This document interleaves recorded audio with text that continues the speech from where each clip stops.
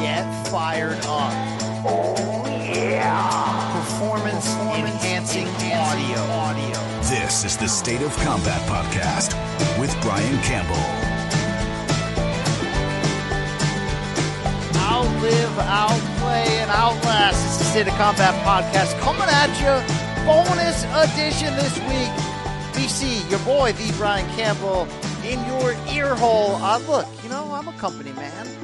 But even if I wasn't, I am a longtime fan of all things CBS staple for the past 20 years. Survivor, really the greatest game show, reality show, competition show, quasi-sport that keeps us coming back season after season. And I got one heck of a bonus podcast for you today, looking at the show's history, treating this show rightfully as a sport, as a competition. Who's best, who's better, who's everything, and, some interviews, too, with some names you will know all too well today. It's going to be a long one, but it's going to be a great one. If you're a Survivor fan, even on the casual level, you're going to enjoy the insight, a little look at what it's really like to be on the island, straight up. How bad do they smell? Where do they drop a deuce? There's a lot of questions we've always had. And also looking at the gameplay strategy, how it's evolved over the years. What is our lineup today? A trio of interviews, Bach to Bach to Bach.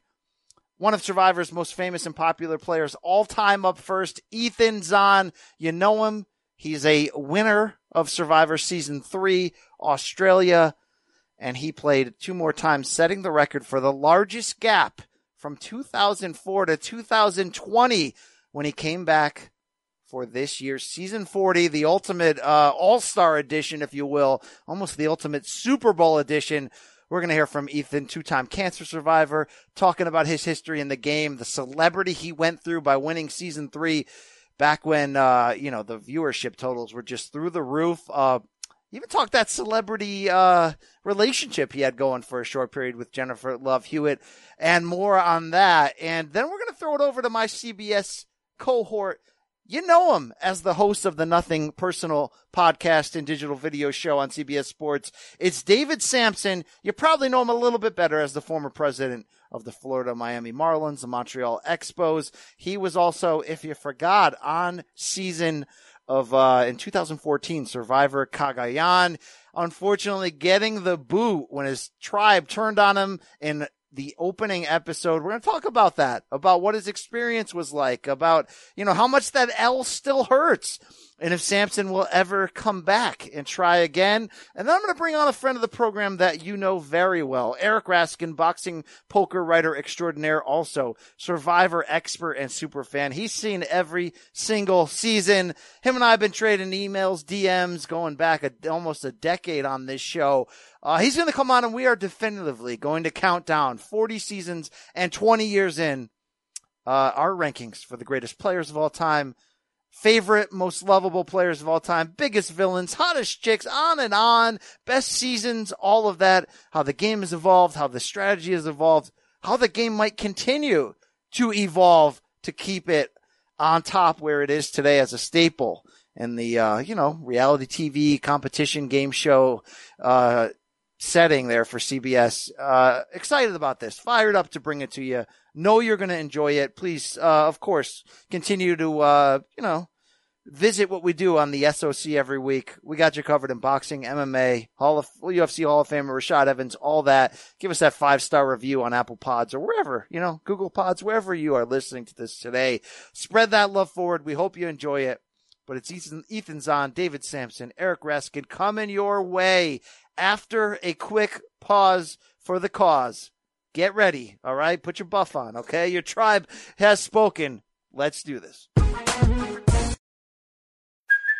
Hey, it's Kaylee Cuoco for Priceline. Ready to go to your happy place for a happy price? Well, why didn't you say so? Just download the Priceline app right now and save up to 60% on hotels. So whether it's Cousin Kevin's Kazoo Concert in Kansas City, go Kevin, or Becky's Bachelorette Bash in Bermuda, you never have to miss a trip ever again. So download the Priceline app today. Your savings are waiting. Go to your happy place for a happy price. Go to your happy price, Priceline. All right, you know I'm a Survivor diehard, and I am fired up to finally get a true Survivor celebrity on this podcast. You know him as the winner of Season 3 Survivor Africa, a two-time cancer survivor, former pro soccer player, motivational speaker, reality TV star. It's Ethan Zohn. Ethan, I'm fired up for this at this moment. I know you're somewhere off in the woods enjoying life. How's it going, man? Well, now I'm fired up because you're so fired up, and that was a spectacular introduction. So thank you, and It's great to be here chatting with you. All right, it only goes downhill from here. That's fantastic. Look, here's why I got so excited about you joining the most recent season, a historic season, Season 40 Survivor, Winners at War, in a veritable all-star game, but really I think the best one Survivor's ever put together in terms of getting the best of the best of the best, and that certainly includes you. But, you know, you were a record breaker. You hadn't been in the game for so long. I mean, it was the record for the longest gap. We saw you in 2004, Survivor All-Stars. That was Season 8, I believe. And now we see you again in 2020. This is like comparing, you know, George Mikan against Shaquille O'Neal in basketball terms, you know, how they match up. What was that like for you, considering how vastly the game had changed? Oh man, yeah, it was like I was playing back in 2001. It was like we were playing underwater, you know, it was like slow motion Survivor. And then, you know, fast forward, like you said, many years, 16 years till I'm back on again. And it's like rocket fuel. This game is so fast paced. Information is passed so quickly. There's new clues and idols, ways to get back in the game, currency. It's just like a new experience altogether. It's like not better or worse. It's just different. And so, yeah, coming out of retirement after so long and getting myself back up to speed was a daunting task. Look, so many families obviously can enjoy Survivor. I've got twin sons. They're 12 years old, and they're finally into it and loving it. And what I always try to explain to them is, you see that guy on the screen, Ethan, back when he won it, if you got one blindside a year, you'd be telling your friends about how awesome it was. Here, you're getting 2 to 3 blindsides an episode, it seems like. So it's certainly Survivor on steroids. I know that you got voted out early. It was young against old in a lot of ways, but did you feel like you could hang in this new environment? Yeah, I think I could hang. I personally believe, you know, I'm going to be the guy saying, like, oh, back in the day, we used to walk to tribal council uphill both ways in the snow, barefoot. That's what it was like back in the day. You know? But, like, the game, you know, the whole aspect of the survival aspect of the game really was a non-factor. So, like, some of the skills that I, like, thought were important to the game just were insignificant at this point. You know, like, you know, being the provider, you know, honor, integrity, you know, providing for people, like just doing well in challenges. None of that matters anymore. It's like all about strategy and gameplay and just being uncomfortable for 39 days. And so getting out early was unfortunate because I had put in a lot of time, a lot of effort. I trained, I got myself ready mentally, physical, spiritually to go play this game. And then it just got cut short because of these slimy little impatient millennials.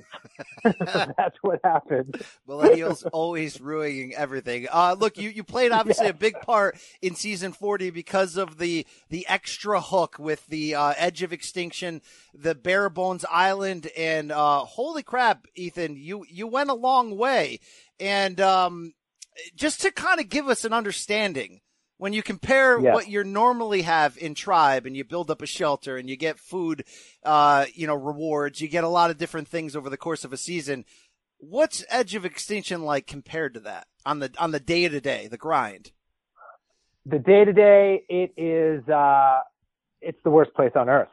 It is purgatory. You are literally caught in between life and death in the game of Survivor. So for those who don't know what that is, when you're voted off Survivor in this current season, you don't go home. You go to this place called the Edge of Extinction. It's, initials EOE, which I don't think many people know about. It actually stands for the end of Ethan is what that stands for, because that place literally is crushed your spirit There's nothing happening. Maybe every few days you're getting a challenge. There's no food. There's no shelters. There's very limited ways to actually procure fish and food like that. So you're just sitting around starving to death, wishing you were back in the game or home, one of those two things. So it's a mental torture. And that's what they want. Like, that's what Probst wants. Like, they want to send you there to have this transformational experience, because the one thing that is incredibly difficult on the edge of extinction is there is a flagpole right in the middle of the island that you can see 24 hours a day. And if you just raise that flag, it's actually a sail. If you just raise that sail, you get to go home. Game over. You're eating your Doritos. You're drinking your Coca-Cola on the couch watching TV. But you can also try to stay because you only have 2 more chances to get back in the game. So that daily torture of like debating whether you want to stay or go or play or not play is just maddening. That's got to be intense. So, we normally interview boxers, mixed martial arts, UFC champions, pro wrestlers on this show. Maybe not so much in the pro wrestling, but a lot of times we talk about the mental side, the mental warfare of it. And, the ex-champions will tell you it's all mental. And I've so many times have said, like, they're wired differently. The guys that can go in there and we great UFC card this past weekend to see 5 rounds, 25 minutes of hellacious brawling. They're just wired differently. Well, Ethan, I say the same thing about you guys, and obviously your personal story adds into this where, you didn't just endure an insane edge of extinction. You've endured 2 bouts with Hodgkin's lymphoma and, had been, I'm reading, in isolation for 260 days. I guess the basic way I can ask this is how are you wired for this element of soul surviving where it's all mental at the end of the day? What have you learned about how strong the human spirit can be in this process? That's exactly, what I learned. The game of Survivor for me has always been a mental game. Physically, I feel I've been okay. I can get through to this moment. I've been a former professional soccer player. I've trained at a high level. Like, I knew what it takes to get yourself in shape physically. But the mental side of this game is, for me, torture, because part of it, you're making friends with these people and you're liking them and you're enjoying their company, but then you got to vote them off. So that's one whole thing.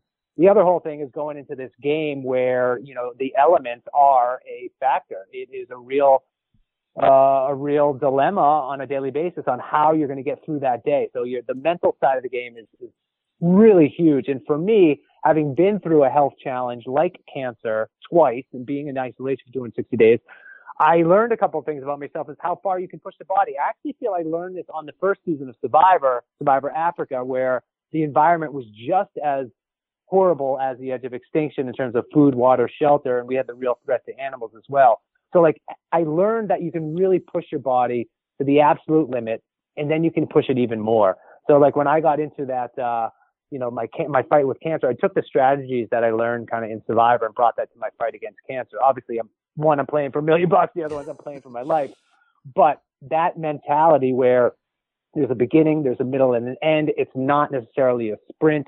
This is like a marathon. And so I tapped into my innermost, mental strength that I could possibly do, to get through these moments. And there were some dark times there because, going into the game with the weight and baggage of having a health challenge like cancer kind of started to drive me mad, because I got to a point where I was so depleted and you're skinny, you're tired, you have no energy, you have no food. It's tough to get through a day. The last time I felt like that was when I was sick with cancer. Right. So I instantly got shot back to this PTSD moment, and I just started ruminating on these destructive thoughts where I'm like, I'm giving myself cancer again. What the frick is going on? I'm killing myself. I got to get out of here. So to battle through that was torturous. And it's not like I can turn to someone and just say, hey, Boston Rob, I'm really feeling down and lonely right now. Can you help cheer me up? No, you can't do that in Survivor, because they're going to weaponize that information and use it against you at a later date. You're just stuck in your own self. So if you don't know yourself and you're not good at being alone by yourself, Survivor's not necessarily the game for you. Yeah, absolutely. And what's interesting about this whole crazy quarantine time is that in some ways, right, a lot of us are going through such an unprecedented feeling. I talk a lot on the show that my job security is great. My family's great. I got a fenced in backyard with dogs. I can walk to hiking trails. Thank God, no one in my family's, had the COVID. I am not in a crazy apartment building where I can't get out because of the proximity of people. Yet with that said, it's a daily mental health challenge in many ways just to get through the crazy changes here. So if we're going to compare, I mean, it's all isolation in the end when you break away from your normal life. Could you give us any tips from your journey through life, through Survivor, that maybe can be applicable during this quarantine? Because I think a lot of us, whether we admit it or not, this ain't easy right now. It's definitely not easy. And, global pandemics change the world, and we don't really know the extent to how this one is going to change ours right now. And so, all this uncertainty is just driving us mad. And the uncertainty kind of creates anxiety. And something that I've learned through all my challenges is just something simple like acceptance. The first step to controlling anything that's out of control is acceptance. And once you can accept that, then you can move on to the next phase, which is mapping out how you would like to live this next 6, 12, 18 months of your life. I didn't want to accept that there's this bug inside my body trying to kill me, but I had to. Right. And I had to in order to be able to go on to seriously plan how I want to live or survive these next part of my life. So my advice to the folks out there is once you can accept this, like I said, every challenge, every crisis has got a beginning, middle, and an end. And you just got to pace yourself, because once you can take care of yourself and make sure yourself and your family are safe, you got your structures and your systems in place, then you can start focusing on, other people, focusing on your job, focusing on all that stuff. But the first step in all this is accepting what's going on in the world, because living in denial isn't helping anyone. You can't deny what's going on, because that's just going to create destructive decisions and make you, I always say you can't necessarily keep a beach ball submerged underwater for really that long. Over an extended period of time, it's going to pop up in really weird ways. You're going to start doing things different, making, stupid decisions. So you got to accept it. You got to acknowledge it, and then you're able to plan how you're going to live the next phase of your life. I like that. My early strategy of too much beer and watching every war movie ever made, that didn't go well. Wife was not happy with the results of that one. I smell a book coming here, Ethan Zohn. All right. I know you got a motivational. What's the title going to be? Speaking background. If I had to guess, I'm thinking isolation survival guide. Am I? I love it. All right. Is this the isolation survival guide? Let's do it. All right. I like that. I like that a lot. Great to hear you've been cancer free since 2012. It's such a incredible, inspirational journey. It's weird because then you're able to use that journey and the fuel from that to play this crazy third trip around for Survivor. Did you ever believe at any point between 2004 and when you accepted this, through all the changes that happened in your life, from soccer to cancer, celebrity to regular life, that you'd be back doing this thing again? No, yes and no. Yes, in the sense that I knew at some point, Jeff Probst and Survivor crew, they're going to do something big. There's going to be an all winners something. The Super Bowl is Super Bowl. It's got to happen. My issue was I have so many health challenges. I didn't know if I'd ever be ready, basically mentally and spiritually and physically to play this game. And I did get one call before to go back and play. And that was back in 2010. It was when they were doing heroes versus villains, but of course I was sick. So I was literally inside my hospital room getting a second stem cell transplant, watching my friends on Survivor play this game. And I'm like, frick, if I get out of this thing alive, literally, I was that touch and go. If I get out of this alive, I'm going to get back. I'm going to play Survivor again. It took me 10 years to get to a point where I could say yes. And I did it. So for me, there's so many levels of, goal setting and achieving that to get to this point. Just getting to the starting line of Survivor for me was a win. So for me, I kind of played the game in a bunch of different ways. Obviously I want to win and do well, but I had some life moments that I wanted to achieve as well for being out there. Yeah, I was going to ask that same question where you mentioned Edge of Extinction and Probst sort of shaping that as really an opportunity to share feel-good stories of growth, and it works. I mean, you watch that show, you're touched by everyone's individual journey. did you get the competitor side of you coming out at any point? Because like you said, obviously you want to win. It's a $2 million prize. Are you thinking at all about your Survivor legacy? Because this has become 40 seasons in, this is like a pro sport. We could, and many people do, podcasts where you're counting down the greatest players as if we're looking at like the NBA or something. So was there a moment where you got back into the mode where you're like, I can win this thing. I want to win this thing. Boston Rob, you're going down, brother. Yeah. I mean, obviously the first 9 days of the game when you're in it, I was, 100%, 120% the whole time, really feeling I did have a good shot at going far in the game. I thought I liked my plan. I liked my alliances. I liked my strategy, and it just backfired because, someone made a silly move. On the edge of extinction, when I first got there, I was ready. I was like, high energy, ready to do this thing. But obviously, as more and more people get to the edge of extinction, and because I was there for the longest period of time, I'm the most depleted, it just became a little bit of a question because you have these giant challenge beasts come, Boston Rob, you got Tyson, you got Yule, you got Wendell, yes. You got Natalie, these people who are have played a lot more recently than I have, and they're young and fit. Well, maybe not Rob, but, so like you gotta, yes and no. Like I was understood my potential. However, I'm not the type of guy who's going to give up. And so for me, I just had to make a secondary plan of trying to go as hard as I could and just, like I said, achieve some goals for myself that were kind of like a subset of goals amongst the whole overarching, let's win this freaking thing. Because on the edge of extinction, there's 11 to 16 people competing for one spot to get back in the game. So, statistics, from sports, not good shot for me.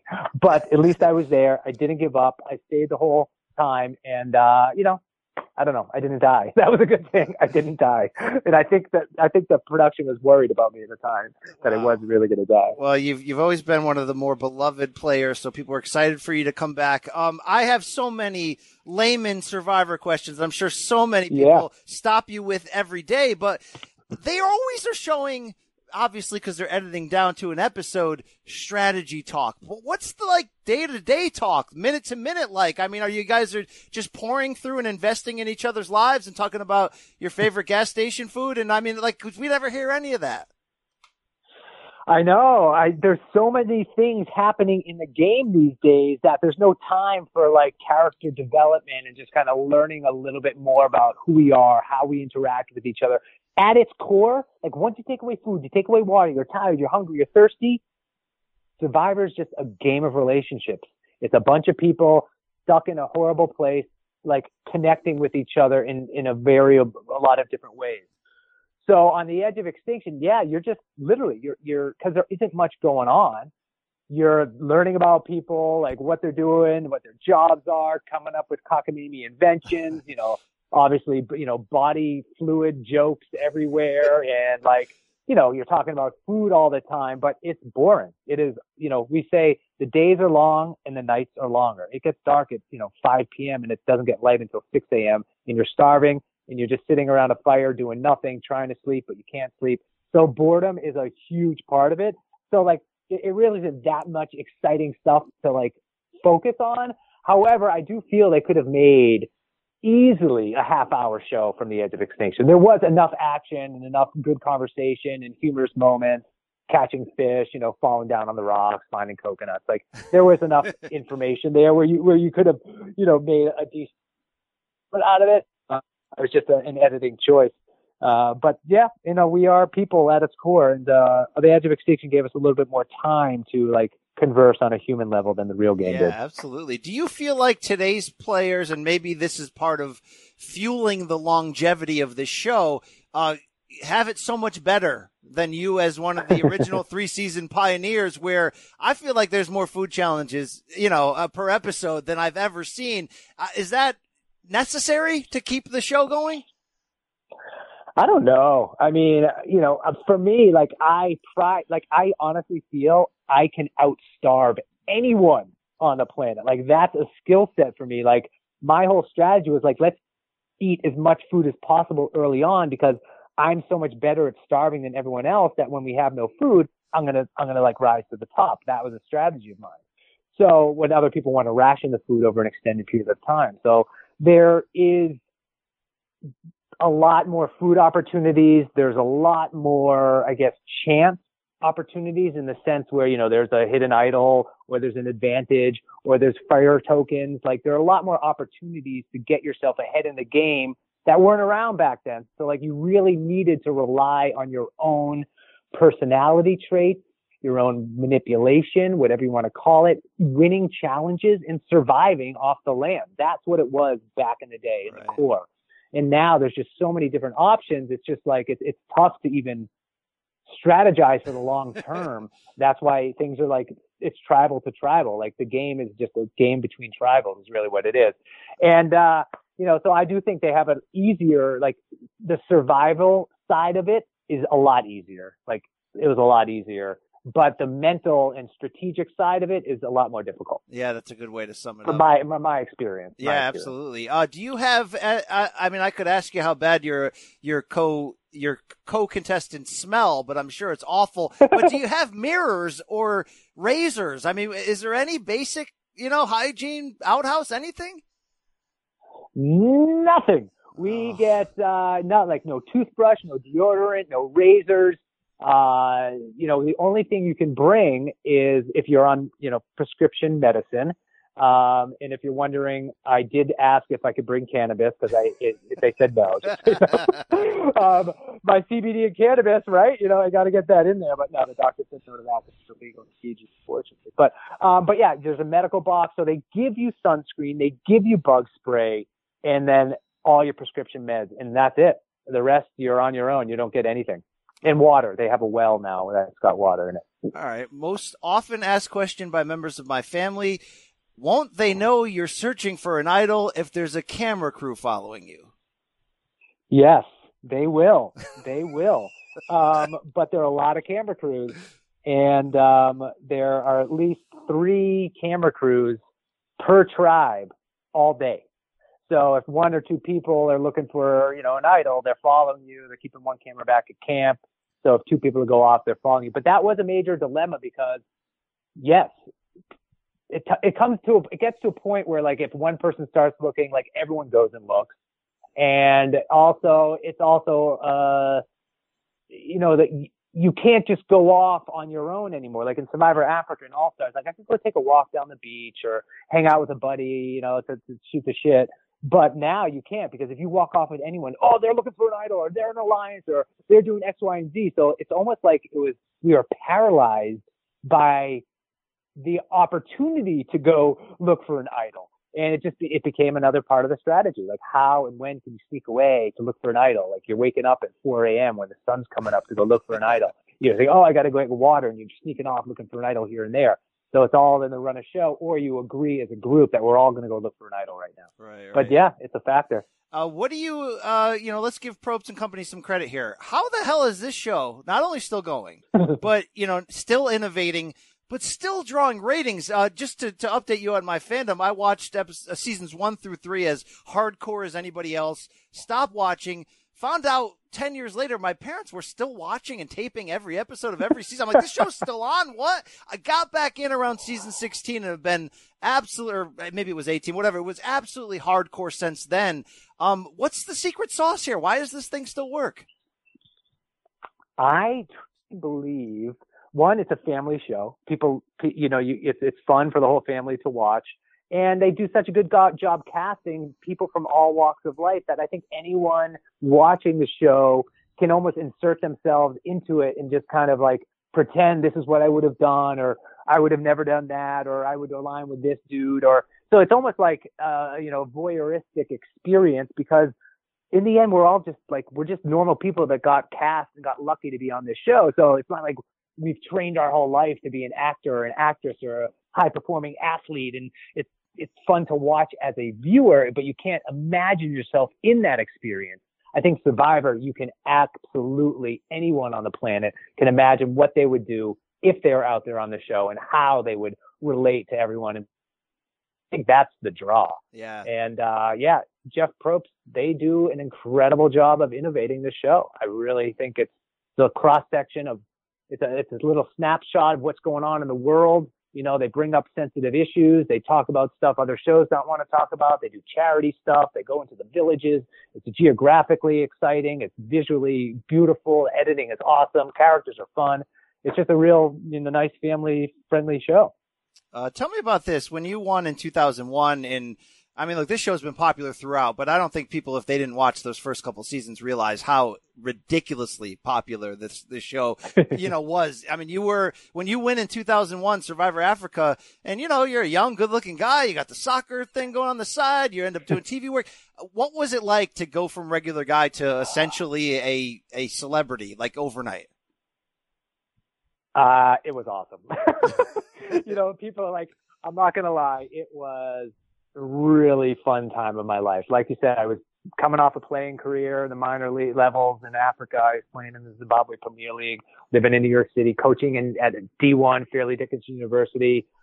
And then I won, and your life is just blown apart at the seams in a good way. And people start recognizing you, a lot of opportunity.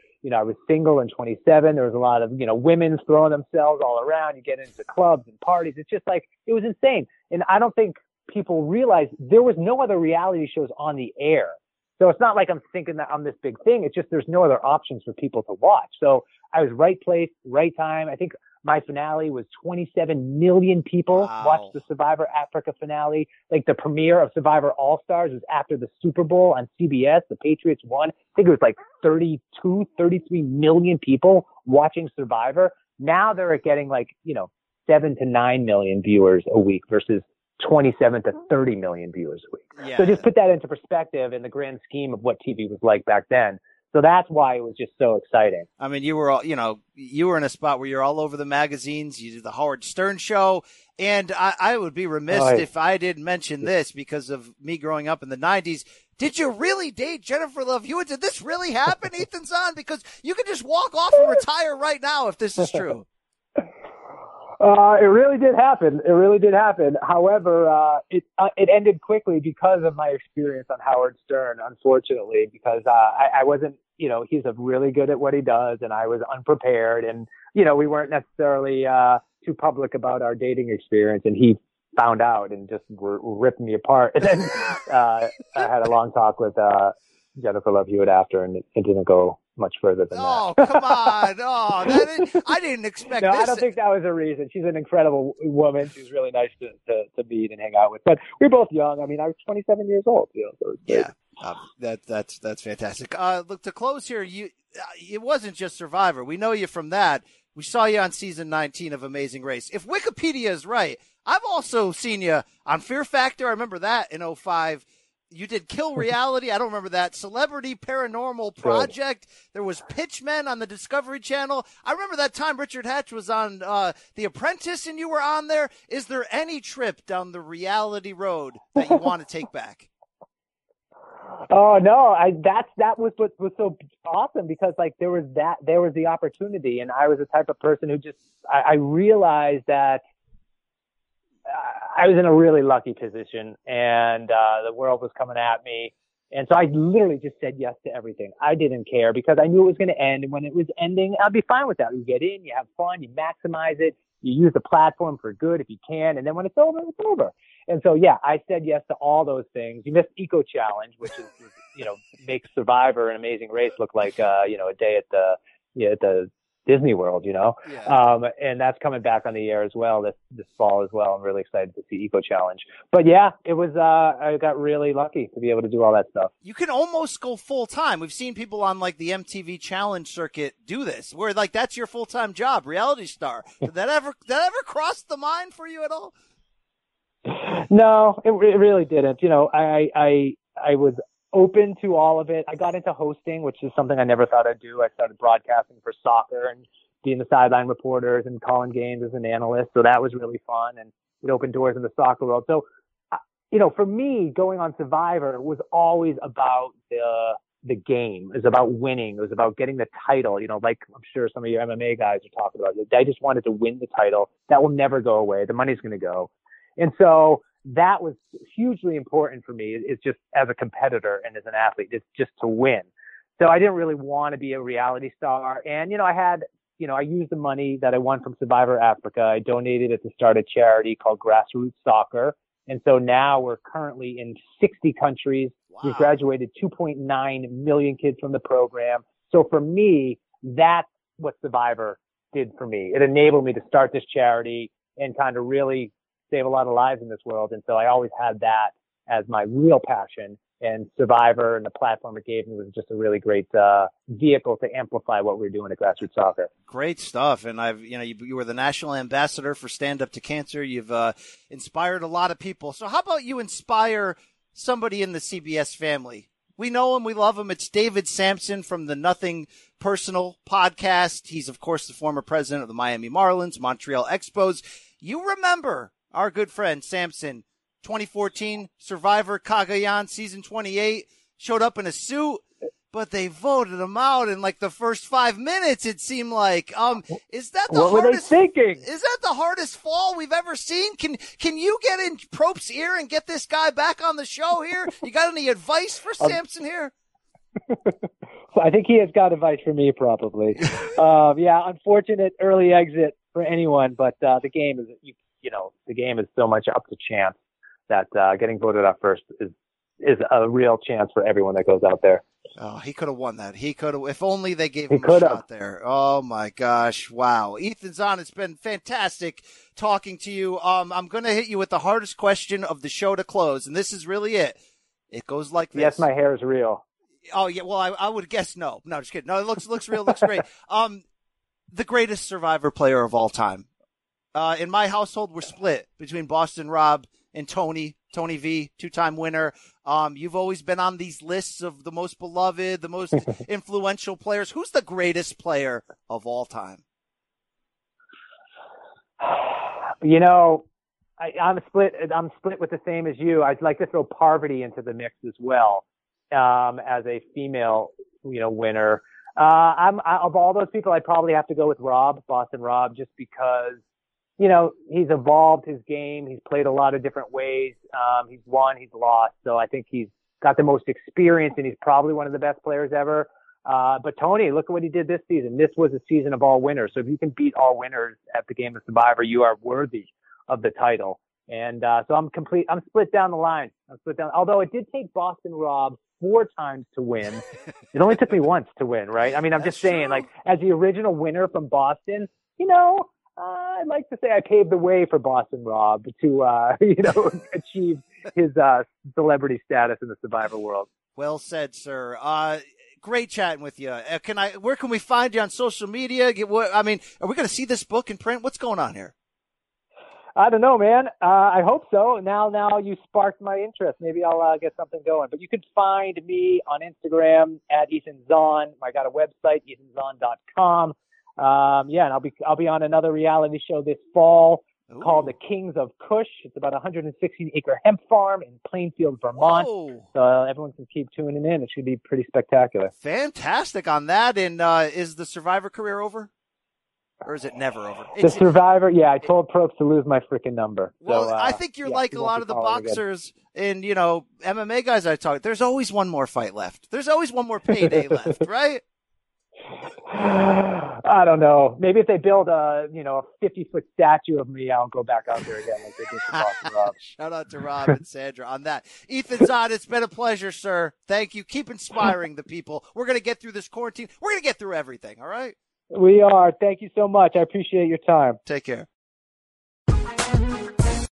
All right, I couldn't have a Survivor Super Show without bringing on one of my favorite, let's just say, rising voices and talents in the sports broadcasting game, my colleague at CBS Sports. You know him from his days atop the game in Major League Baseball as the Florida/Miami Marlins president, but he's David Samson, host of Nothing Personal with David Samson, a fantastic podcast and digital show at CBS Sports. David, I'm fired up to talk to you on so many levels, okay? Love being on your show and doing things with you on CBS Sports HQ. Now you're on mine. You, of course, are a Survivor veteran.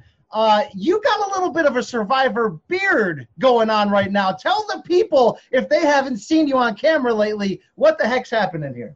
So first of all, love being on your show. You are amazingly talented. I love working with you as well. It's always fun. So when you asked me to be on, I was super excited.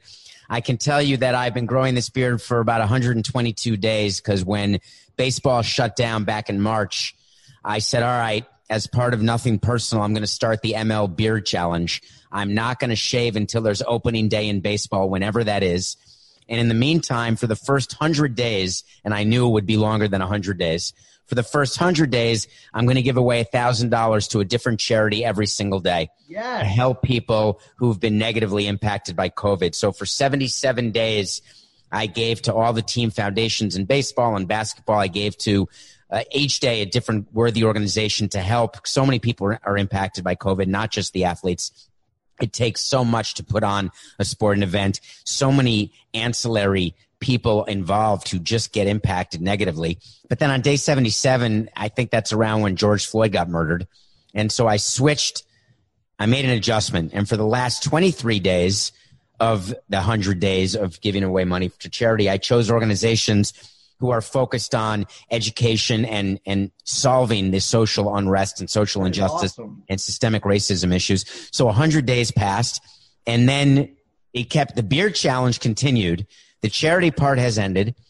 So the 100 organizations were posted, and that's that, and given to. But now the beard, and the thing is, I committed not to trim it either.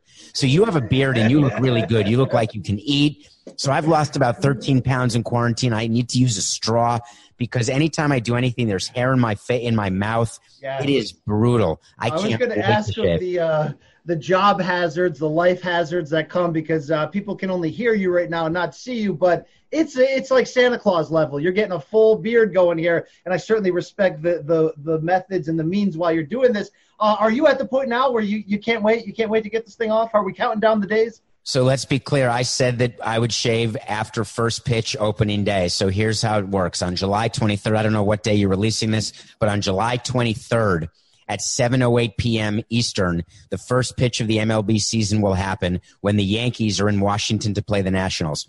I will be with Hugo of Heads Up Barbershop, who is the official barber of the Marlins, the best barber in the country for me. He's cut my hair since 2002 when I joined the Marlins. He's opening his shop, and I will be there because at 7:09 p.m., the process starts of getting this beard off. Now, there better not be rain. They don't have a roof in Washington. So if that game gets rained out, I'll have to sit there until 10:08 p.m. when the Giants play the Dodgers. I assume it's not going to rain in L.A. And if they cancel the MLB season, Brian, all I can say is do not cancel it until after one pitch of one game. After that, let the chips fall where they may. All right. Before we get into Survivor here real quick, I know you're a busy man. I love your transition you've made because we knew you as baseball executive, and I mentioned the Survivor appearance. But your transition to the broadcasting hot take game has been fun to watch because I know you may actually have FU money, but I feel like even if you didn't, you'd come from a standpoint where you're just not afraid to say what needs to be said. How has this adjustment been to you in really kind of carving out your voice in this space? So the answer is I was the president of the Marlins, not the owner. So I definitely need to and want to work. I'm not the guy who will ever retire. I knew that I wouldn't because I love working. And I was the type of president throughout my 18 years in baseball where people noticed that I had a tendency to say things that really weren't very presidential or to be honest and straightforward. And some people were offended by that and bothered by that because they feel there's a certain way that you have to act when you are the president of a major sports team. And I remember thinking to myself that I don't want to go down the path that everyone goes down where they're boring, where they give BS answers to everything, where they're lying all the time. I have the opportunity, once I'm unshackled, which is how I really felt getting out of baseball, I now have the opportunity to tell people really what goes on. Because one of the unique things I noticed is right after Jeter fired me back in October of 17, and I noticed that in the landscape that I had lived with in 18 years, dealing with the media is a big part of your job when you're the president of a team. Most of the people talking don't know what they're talking about. They actually have never run a team. They've actually not dealt with the issues that are real. They don't know the truth. They just have these takes that are fun. They're hot. They're interesting. They get a lot of attention, but they're based on principles that are just not right. So I felt that I couldn't really correct it as much as I wanted to when I was the president of a team. But once I was done, I said, what can I do? Is there a way for me to use my love of media, my love of talking? Can I make money doing this and educate and inform people? And I found a niche, and Nothing Personal has become this niche filler because we're a very honest show. It's 45 minutes, just me every single day. And I sort of explain to people what the hell's really happening. And often people get it wrong. They don't realize that when presidents or players or owners or commissioners or people are saying something, that's not what they mean at all. So I've really enjoyed the transformation. I love working with people like you and all the people at CBS. It's been great. Everyone's interesting to me. Everyone's got a story to tell. And I got news for you. I didn't realize how hard your job is until I started doing it. It's hard. I'm sure your job running the Marlins was hard as well day to day, but I appreciate that, and you're doing a great job. And I remember the great thing about the show Survivor, right? We all love. I've been a diehard. I did have gaps in my fandom, but I am a season 1, day 1 guy, and I always feel like the opening episode, you get that snapshot of somebody. They come on the screen, and you get to right away kind of claim who you think they are, right? Oh, that's the dumb hot chick. That guy's going to be the villain. That guy's going to be this. That guy's going to be whatever. And we go back to 2014 when your season was filmed, Survivor Cagayan, season 28 in the Philippines. It's brains, brawn, and beauty, 3 tribes. And day 1, you show up wearing the suit coat, and I go, the new villain is in town. The new boss, the guy with the business background, cutthroat. This is going to be my guy. And, of course, we know what happened. 1 episode later, your tribe turned on you and all of that. But, kind of take me back to the beginning. How much of a dream was it for you to get there? And how long had you applied to get to this point? So the story is back in 2000, Survivor started. It was a mid-season replacement on CBS, and I was working for the Expos. And I watched the first ever episode of season 1 in Olympic Stadium in the owner's suite after a home game. And we stayed and watched the episode. And I knew from that minute I wanted to be on Survivor. I said, how cool would this be? It's the exact antithesis of who I am. I'm a city boy. I can't make fire. I don't like scrounging for food. I like eating when I'm hungry. I can't deal with people who I don't want to deal with. This is perfect for me. And so I watched Survivor year after year, and it was never the right time because we were getting out of Montreal, getting into Florida, then trying to build a ballpark. There just never seemed to be a good time. And I always said I need to be on the show, but I never applied. So in 2010, I had a conversation with casting because I put a video in, and they called, and I had a little flirtation with them. And they said, you're building a stadium. Like, there's no way you can disappear for 45 days. It's just not going to happen. I said, I know, but I really want to be on the show. They said, get back to us when you're really ready. So in 2012, after the ballpark was open, Marlins Park, we were having a disastrous season. It was a nightmare with Ozzie Guillen. We couldn't win a game. We had to trade all these players at the end of the season, the famous Toronto Blue Jays trade. It was just horrific.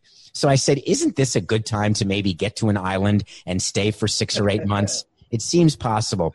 So in late 2012, early 2013, I sent a new video into Survivor, and I got a call the next day, and it was the casting guy saying, is it time? Are you ready? I said, I'm ready. Let's go.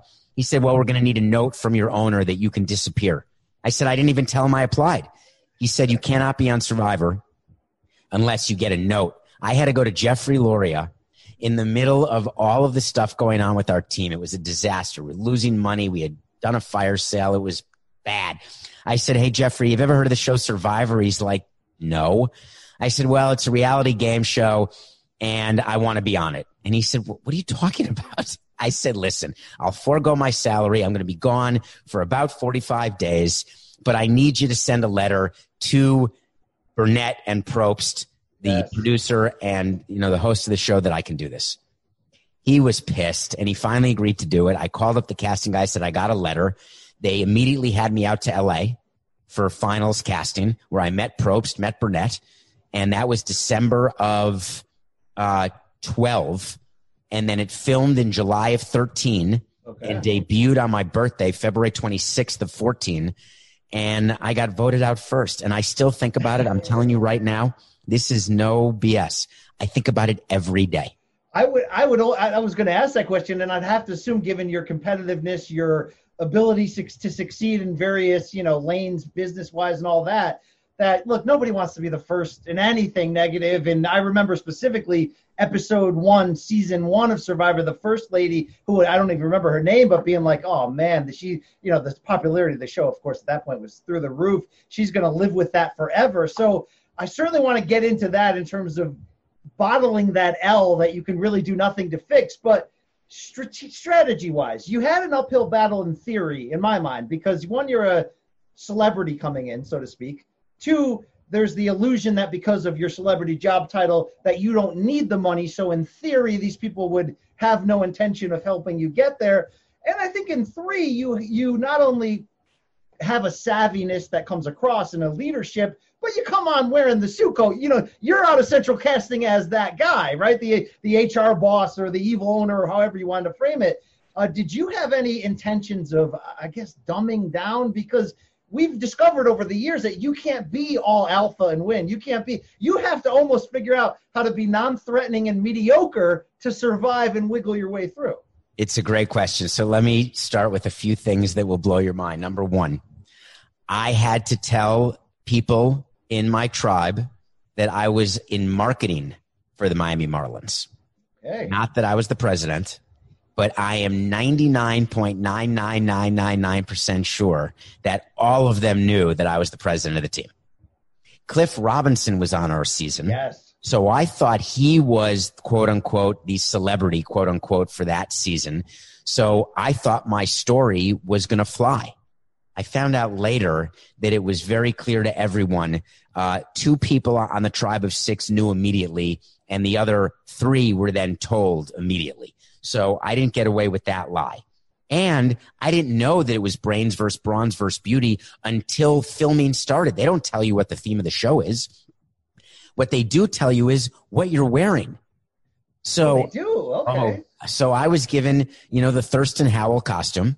And for those of you who are too young to know, that's from Gilligan's Island. And Google it, for Christ's sake, if you still don't know. And I thought that it would be to my advantage to have a blazer because I could use it to comfort women when they were cold if it rained. I could use it as a pillow. I wanted to have pants that I could eventually cut to be shorts if I needed. I liked the idea of a long sleeve button down shirt because I, again, could cut the sleeves off, or I could have it depending on the weather because there was no way to know how much rain there'd be, because back then you didn't know that you were filming in the Philippines. Survivor used to change locations all the time. Now it's always in Fiji, and you know when you're going on Survivor, it's going to be in Fiji. Back then it would switch. So we get to the Philippines, and we only know we're going to the Philippines when we go as a group to Los Angeles International Airport, and you go to the check-in, and it's Air Philippines, and you're like, oh, we're going to Manila. Little did we know that we landed in Manila, took another 2-hour plane ride to Luzon, then took another 2-hour bus ride to get to the tip-top northern part of the Philippines. In silence, by the way.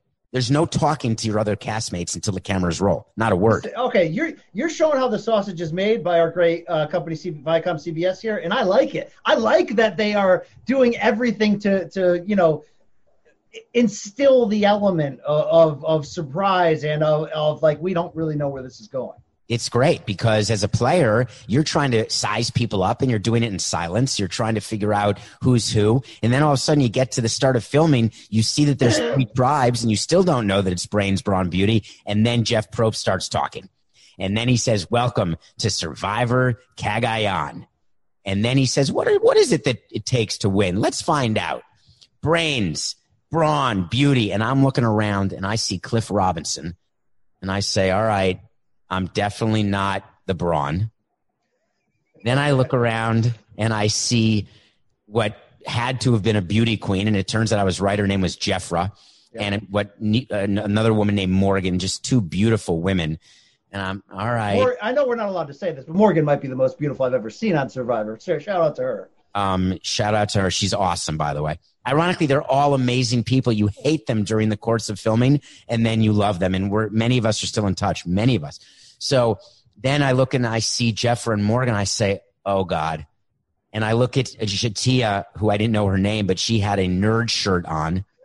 And I said, oh, my God, this is all going on in my head as filming is starting. I said, oh, my God, we're the brains. This is not good. This is not good. Look at how I'm dressed. All of this is going on. And then Jeff Probst says, and now you each have to choose a leader.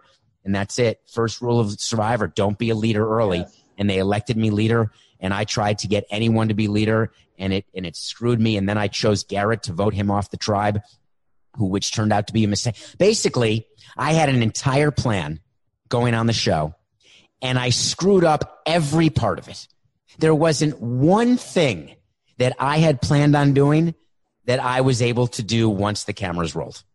Well, look, people have to understand, like, when you cared about this much to be on this show, you performing up to the level you think you could and having a chance to win is everything to you. So the L's going to bleed whether you think it's your fault or it's circumstance. The only equivalent I could say is my entire youth, I was one of those sports statistics, historical fact nerds. I could outstump anybody. I wanted to be on a game show to test myself against the very best more than anything in my entire life. I'd come home after school, study encyclopedias, study all that stuff, every sport across the board.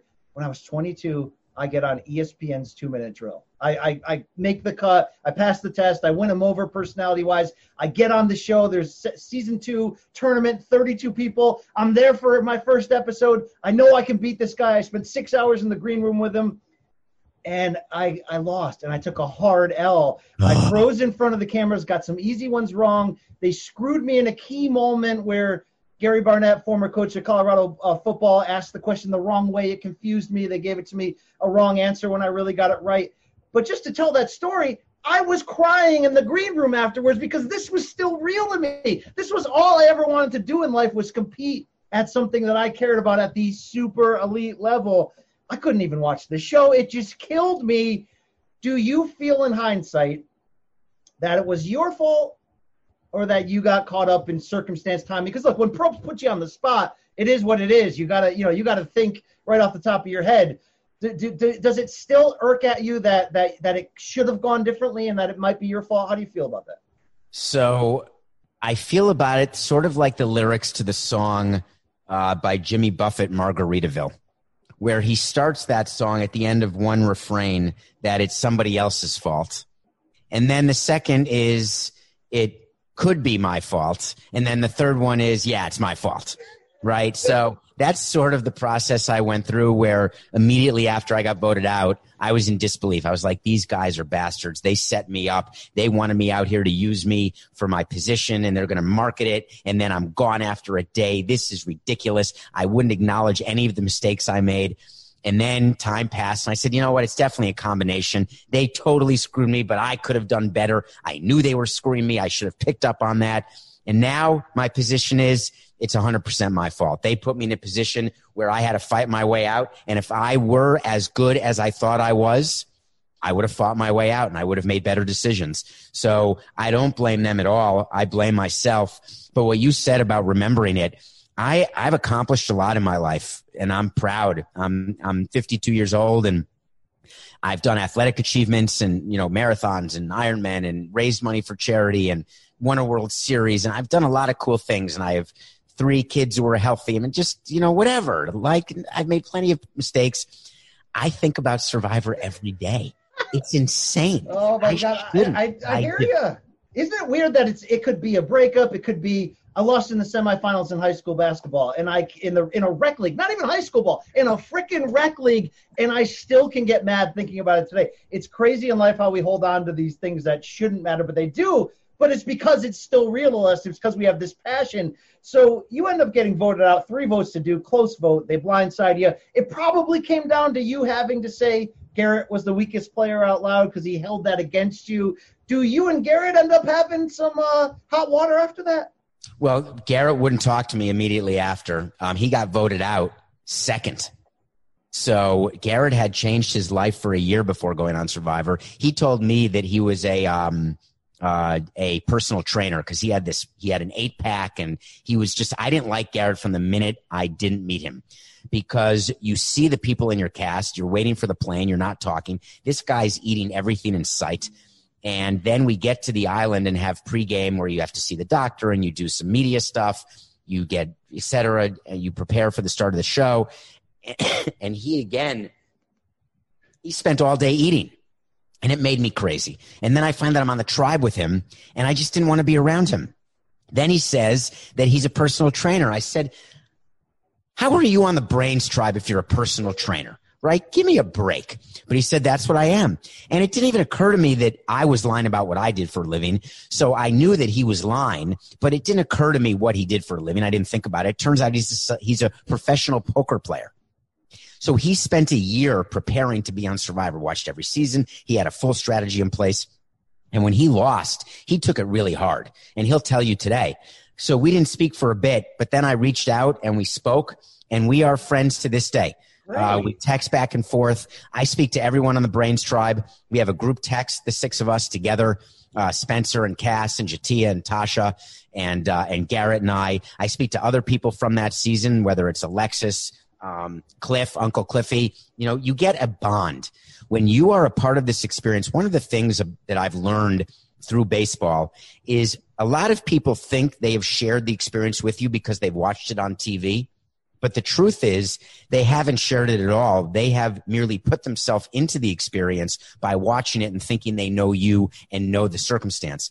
But you end up really clinging to people who have gone through that experience with you, whether it's in a baseball clubhouse or in a Survivor cast when you're on an island, because you can't go home and tell your loved ones what it was like because they don't get it.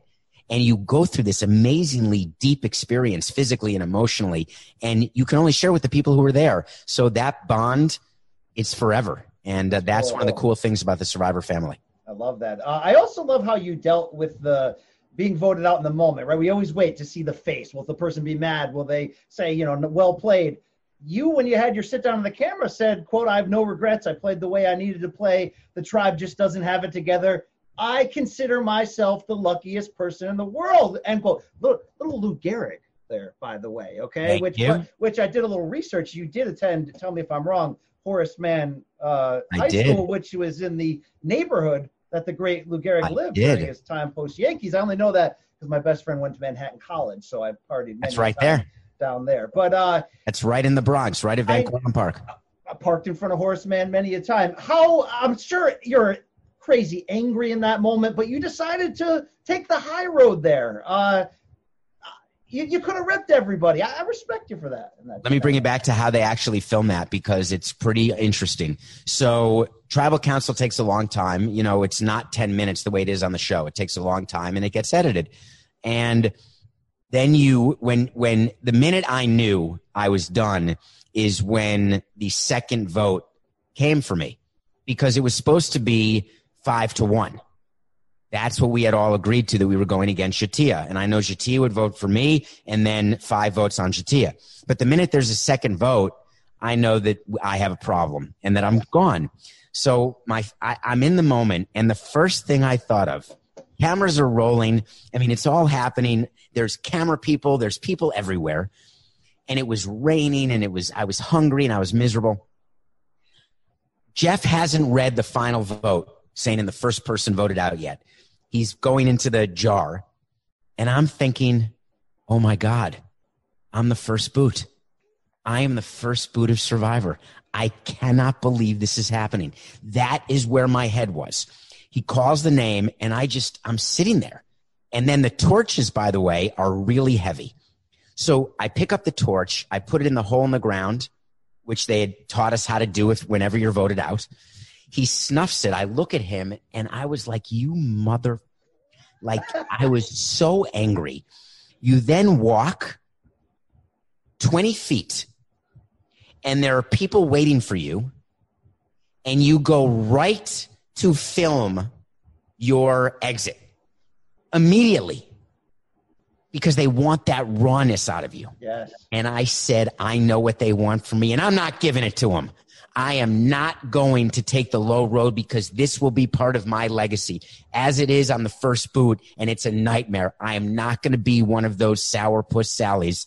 I am going to, is that even an expression? I am going to take the high road, and I'm going to acknowledge that I got it wrong. Our tribe is an absolute mess, but at the end of the day, it was on me. But after all is said and done, Hey, David, I am a lucky guy. That's media savvy right there. That is years of being interviewed by the baseball press and turning words against you, and you having a distinct advantage because you could have flipped off Garrett and been like, I'm coming for you in real life, by the way. You're exactly but right. You didn't do that.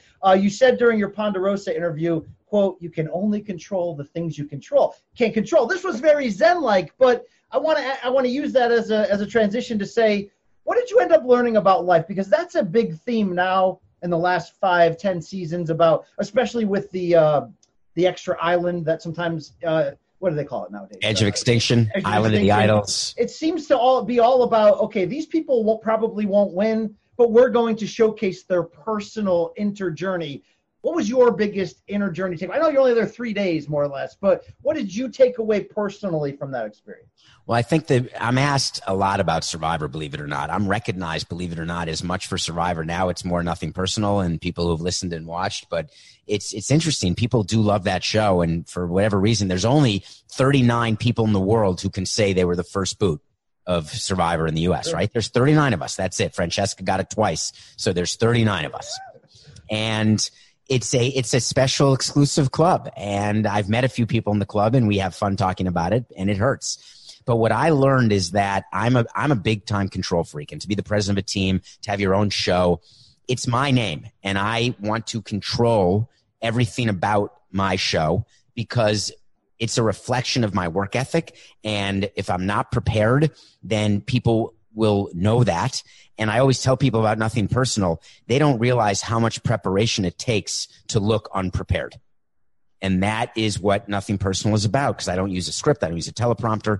And what I learned in Survivor is that even when you are in total control in your own mind of all of your surroundings, there are still things that require adjustment in real time. And if you are not willing and able to do real-time adjustments, you're going to get left behind. And that was, 6 years ago. And so I think about Survivor all the time still. And I think about the lesson I learned, which is control what you can completely and then recognize when it's time to adjust.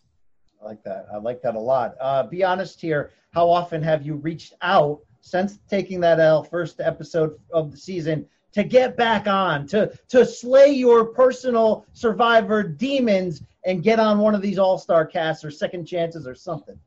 So if they would do a first boot season, would I take the call? Of course I'd take the call, and I would talk about it. I would think about it. I don't know. I mean, it's a difficult question because the thought of being first boot twice would enter my head, obviously. The thought of being away from CBS and Nothing Personal for that period of time would enter my head. But on the other hand, the chance to accomplish things on the show that I wanted to accomplish I didn't get to, that's pretty much a theme of mine. I want to win everything I do. I'm incredibly competitive, which is ironic for a 5'5", 130-pound guy. I'm incredibly competitive. I don't want to lose at anything. I was the father who would not let my kids win at any board game or card game. I just wouldn't do it. And I would get yelled at saying, it's okay to let her win. She's 4. I said, no, I won. If she wants to beat me, tell her to get better at the game. And so that level of competitiveness has always been inside me, and it's not going away anytime soon. And so I want to win. I want to win. So if I'm asked to play again, it's going to be hard to say no. I love that. All right, quick lightning round to close. I could go hours with you. Always entertaining. You were on the season with Tony Vlachos, who not only won your season, he just wins season 40, which, in a lot of ways was the Super Bowl of Super Bowl seasons, bringing back former champions. Big theme on this podcast, talking to Ethan Zohn, talking to my great friend and Survivor historian Eric Raskin, was who's the greatest player of all time. For my money, it's Tony, or it's maybe Boston Rob. For David Samson's money, and I know you have watched every season, if that's correct, or if that's incorrect, correct me. Who is the greatest player of all time and why? He who has made the most money is the greatest player. Tony's won $3 million. He is the greatest player. He's tied with Sandra. They've each won it twice. But Tony, he won my season. He won season 40. I love being in touch with him. He's a great guy, a great, great guy. Nothing like he is on the show. He is a family guy who, is a humble, policeman in Jersey. And to me, he is the greatest Survivor player because he advances the story better than any other player. He plays the game better than any other player in a way that's entertaining to the audience. And he finds a way to get people to do what he wants while having them think they're doing what they want. I love that. All right. The reason why I still watch Survivor and I came back after a long hiatus was because, David, in the era of reality TV where we can see the strings pulling the puppet on so many shows, we tend to not believe what we're watching, yet we still watch it because it's cheap and easy entertainment. I still feel like Survivor is as real as it can be. Yeah, there's rule changes on the fly for entertainment purposes, but the things you're telling me, the things I perceive, this is as close to a sport as possible. We can do podcasts like this where we rank the greatest because it's a competition and there's a training to get there. There's methods, there's all that. What was something on your short journey there that surprised you that was real, or that made it harder, or something in that line where you're like, damn, this really is a competition? So I had practiced with flint and a machete before I went on the island, and I didn't realize how tired and how hungry I would be when the game even first started. And we couldn't make fire. We had no flint. We couldn't find a way to put sticks together. I tried to channel Castaway, ironically, given the way I look right now. Could not rub sticks together to make a fire. And the hunger, the thirst is real. I didn't realize how hard it is to open a coconut. I mean, it's hard. And all the things that you just sort of take for granted that I didn't have to do in my life because I'm so privileged, all of a sudden it's down to the bare necessities. And you need food and you need shelter. Those are two things that matter, and you can't get to the gameplay without those two, and those two are much harder than you think. How can you put into words what the deprivation, whether it be dehydration, lack of sleep, lack of food, does to the mind? How hard is it to stay strategically sound? Because it's easy to watch the show and be like, what an idiot. Why did he do that? What's it like in it? Yeah, I don't think people realize that the hunger is real. Now, there's camera people around and producers and sound people, and they get to eat. So, they've got fanny packs and they're eating granola bars. They try to hide it from you, but they're eating because they're working. It's their job. They're not playing Survivor, but the hunger's real. And even though there's some challenges and rewards, you get sick when if you talk to people who've been on reward challenges, food challenges, you get sick. They don't show that on TV, but the sickness and the stomach ache and the upset stomach that you have and the digestive issues because your body's not used to it. When you shove hamburgers or pizza into your mouth after not eating and just eating rice, it's a problem. And so, that part is really on point. Now, what about what's the worst hygiene element? Because everyone's probably cornered you and asked you 50 questions about what people smell like, where you go in the bathroom. What's the hardest hygiene element when you're in not even third world, you're in barbaric conditions there? So I was not able to take an aqua dump, and that's the only way you can. You have to go into the ocean. They tell you where you can go to number 2, and you're supposed to practice it before the game starts. And I could never sort of ease my abdomen enough to do it. The good news is I had nothing to eat, so I didn't have to go. But I tried during the course of my 3 days in the water and just couldn't ever do it. So that was much harder than I ever expected it to be. Wow, that is how the sausage is made and delivered right there. In closing, you only had to go 3 days, so I can't ask you what's it like on day 28 when your stomach is eating itself. But if we did a 2-man edition of Survivor Season 41, titled Grudge Match, 2 men on an island alone. Who lasts longer, David Samson or Derek Jeter? Well, it depends. What tools do we have? Does he have any weapons of any kind? No. So it's just the two of us trying to survive? Yes. It's funny. Derek and I, we worked together when he was trying to buy the team, and he was trying to get me to like him, thinking that would help choose him to be the buyer of the Marlins. I didn't care. I mean, I knew that he was being nice to me only because he thought that would make me somehow favor his group. I didn't fall for that. It was like a little game of Survivor is selling the Marlins. That's what that was. Getting people to bid against each other, getting people to think that someone else was hating them or someone else was bidding more money. So I'd love to be on an island with Derek and just sit him down and say, hey, Not so easy running a team, is it, Derek? Text that, Derek. All right, indeed. David Samson, this was a joy to behold. I definitely encourage the listeners to check out what you're doing on Nothing Personal with David Samson. I mean, it's only business. It's nothing personal, okay? Fantastic work with the beard, the charity, all that stuff. Great chatting with you, my friend. Thank you so much. All right, I promised you a Survivor expert, and there is no man that I could turn to out of any other, unless Rob Cesternino was available. His name is Eric Raskin. He's a beloved boxing journalist, the co-host of the Showtime Boxing Podcast with Raskin and Mulvaney, and the author, yes, of poker. The Moneymaker Effect? The Moneymaker Effect. Yeah. Yes, how poking changed the world. It is Eric Raskin, king of Prussia's finest. Rask, you and I for a long time have been trading unnecessarily long Survivor emails, breaking down crazy episodes, pitching ideas for podcasts. Well, we failed in all those attempts, but we made it right now, Rask, so thank you for joining me. And thank you, Brian, for I believe you are the person who woke me up to the fact that Rob Cesternino has a podcast, which I want to say it was like 2013 maybe that you mentioned to me that he has this podcast. I think he had just had your buddy Coach Benjamin Wade on at the time. Yes. I checked out that episode. I've been hooked ever since. I am a Survivor super fan. Expert is maybe questionable, but I've seen every episode. I love the show. And I listen to multiple podcasts every week from the Rob Cesternino Network. So I am all about Survivor, and I'm fired up to talk with you about it. That's a good reference there on Rob, because he's created a cottage industry around the idea of taking reality shows and kind of making them like sports, Rask. And if you look at Survivor's history, 40 seasons. And the longevity, I mean, you now can do things like what we're going to do today, rank the best players. Look at this as a sporting competition. And shout out to those guys for doing it. They have, I don't listen to Rob anymore, but I could because he's got every person on after they get voted off. I mean, they cover that well. So I'm pumped up and excited. Of course, people know you as a SOC regular. You had great appearances on the Cobra Kai review show, the great Marked for Death one. Yeah, Blood Clot. Shout out to you, everyone on that one. Rask, let's start at the beginning here. I've laid out my fandom in the past. Watched the first 3 seasons under heavy doses of yeah, all right. Those were the days back then. Stopped watching. Found out, like I mentioned a lot, that my parents, about 10 years later, I'm like, wait, this show's still on and you guys still watch it? They're like, we VHS every episode. I'm like, what?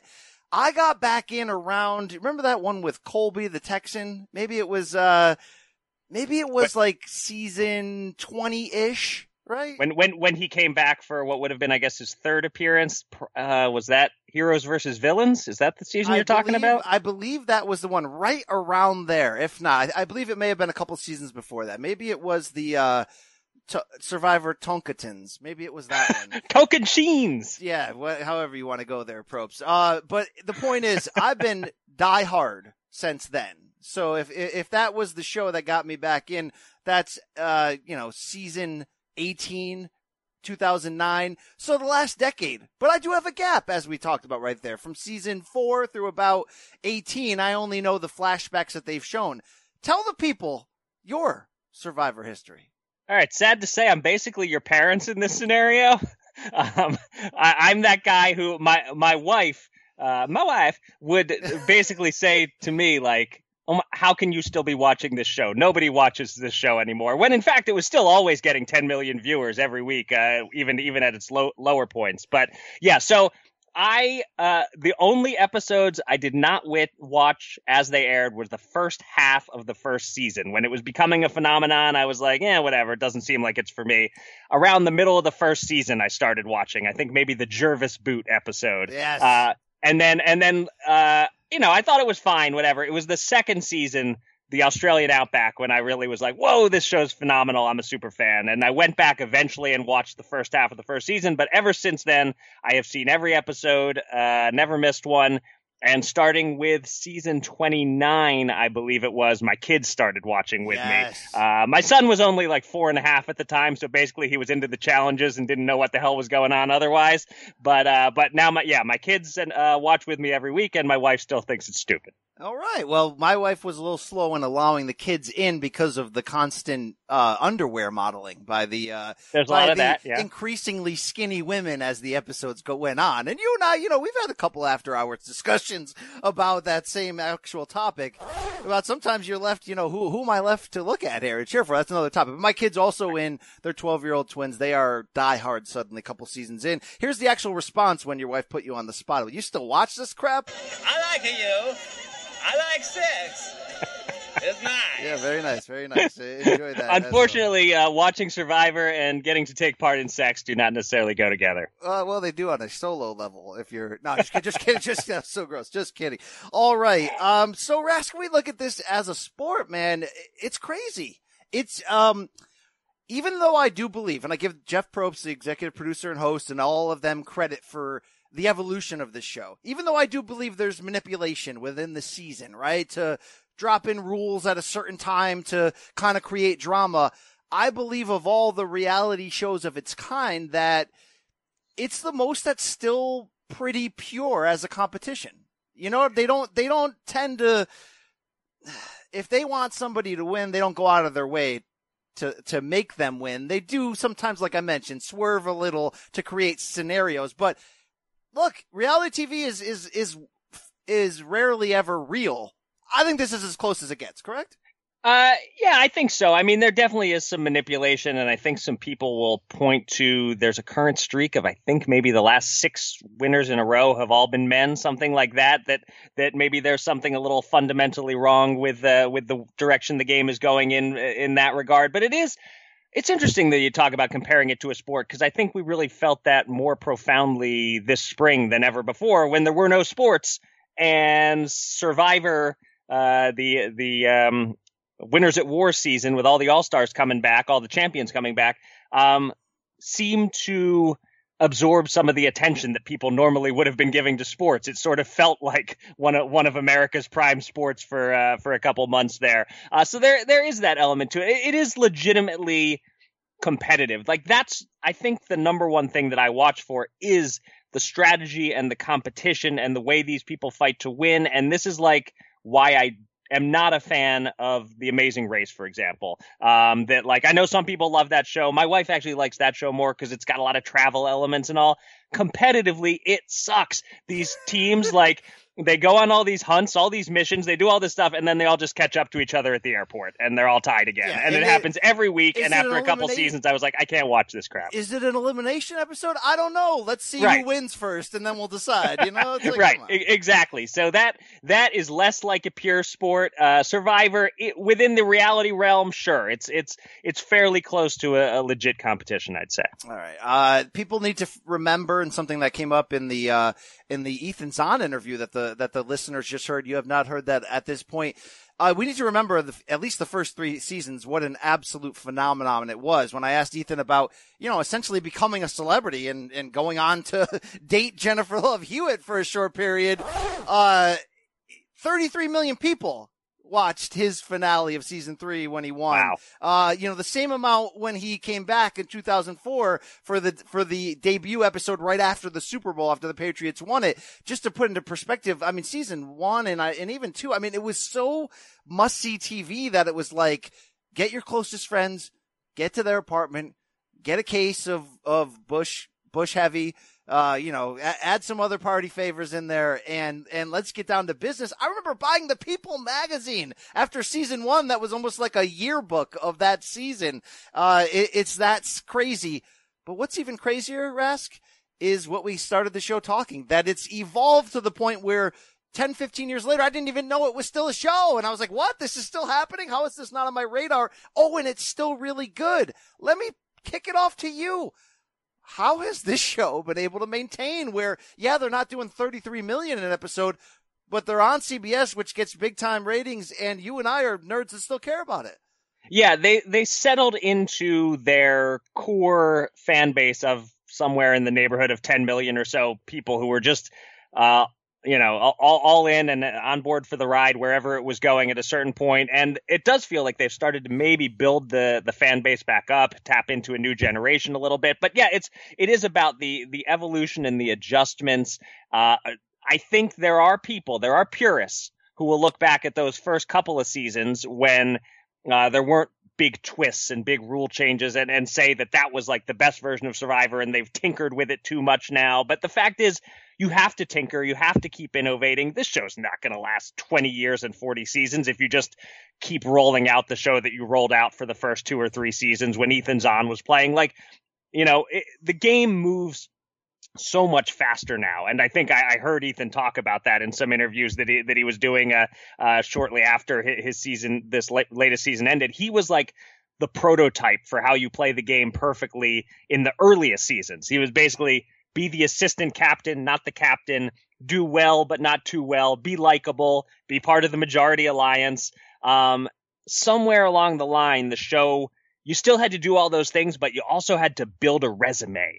And so that added this layer to it where you can't be totally under the radar. You can go under the radar in spots. As Tony Vlachos proved this last season, he started out trying to be under the radar just so he could get deep into the game. But you can't play a whole game under the radar and have a chance at winning the way you could back in the early seasons, or in the middle season specifically. If you got to the end against Russell Hantz, you could beat him just by doing nothing and getting to the end and everybody hates him. But yeah, I mean, there are certain, I give the Survivor creators and Probst and whoever else is in on it so much credit for constantly tinkering with it to keep it fresh. A lot of stuff works, a lot of stuff doesn't work at all, but they're constantly trying, and you can just see like the gameplay evolving along the way. There's an interesting thought experiment of just like how important Richard Hatch, that first season, inventing alliances, basically,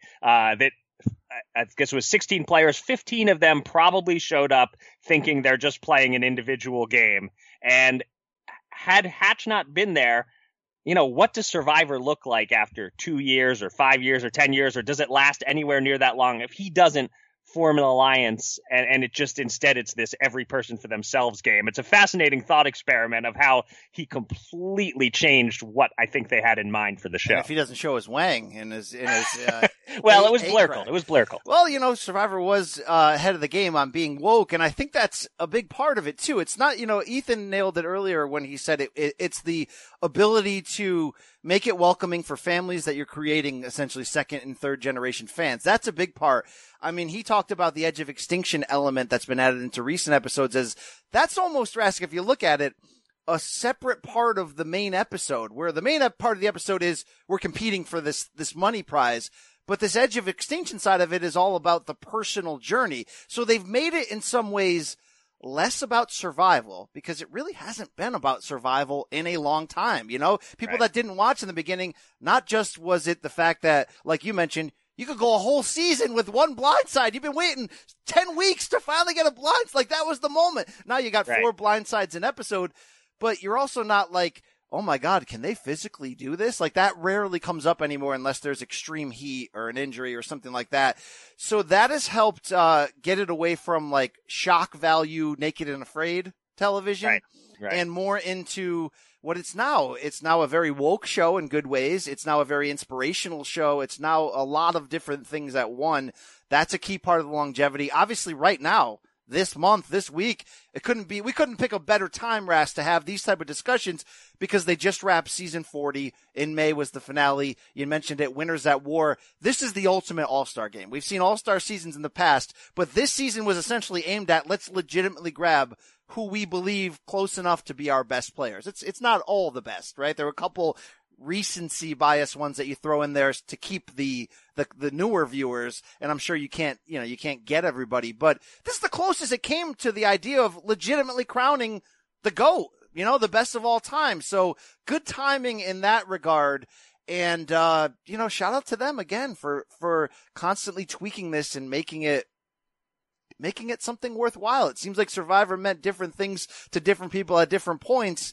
Yeah, it's always been there, Rask. This guy Probst must have a couple mansions. Must be, he's All right. I feel like I feel like if we got to know that guy, we'd be disappointed.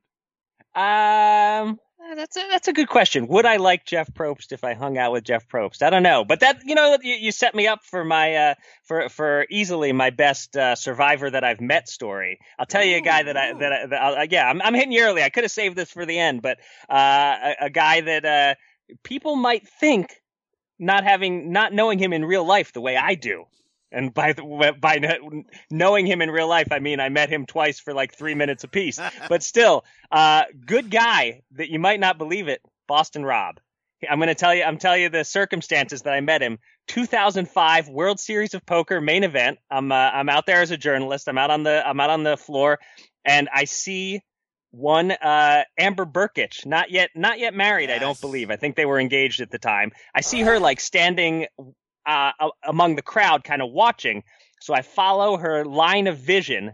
I'm trying to like see where she's looking, and I see a few tables into the field. There's Rob Mariano playing in the World Series main event.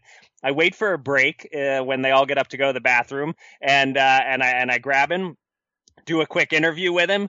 Super nice guy. I get his address so I can send him the magazine when it's done. And stalk him. Brian, what's that? And maybe stalk him and get pictures of his wife. I see where you're going with this. No stalking. But so we did a quick interview. Nice guy. Sent him the magazine. And how many times in your career, Brian, have you done a piece on somebody or whatever, and they like send you a personalized thank you note? It probably has happened to you like. Right, I was going to say you can count him on one hand for sure. I mean, the guy though was Mike Tyson. He left me a voicemail. Oh, so wow! It's the greatest story. Not bad. It's the greatest story ever. But yes, one time, Wyclef, that's happened. Yes. Yeah, it so rarely happens. In this case, Boston Rob sent to our office a personal handwritten thank you note. He loved the issue. He's going to keep buying the magazine. Thanks so much for sending it to him. Blah, blah, blah. Signed Boston Rob. So good dude, wow. Boston Rob. Shout out to that. I have one story outside of interviewing Ethan Zohn and outside of working with David Samson, former Marlins president who was voted off in the first episode in 2014. Rask, I went to the 2002 NBA draft at the theater at Madison Square Garden. And this reminds you, the one thing in Survivor that reminds you how quickly we've evolved and woke as a society was that time they had that old guy from season 1, Rudy, interviewed in the crowd a couple years back, right? He was in his 80s by that point, and he made in a 1-minute interview like 7 different inappropriate comments about the gays and about all that stuff. But just to let you know on that level, 2002 NBA draft. If you remember, Ras, that's the Yao Ming year. Okay. Amari Stoudemire, Mike Dunleavy, a couple others like that. I go with my cousin. We wait all day outside to wait in line for the free tickets. We're in the crowd. I'm drunk as a skunk. And just to show you how inappropriate those times were, when Yao Ming gets announced as the first pick and they're showing him on video live in China with his parents, and it's this great cultural moment, we're yelling, USA, go away, like go back, like what are we doing? Why? Oh no, don't admit this, Brian. Why are we doing that? Yeah, I don't know. Anyway, a couple minutes later, I turn the corner to head to the bathroom, and I see Jervis. Is it Jervis Peterson?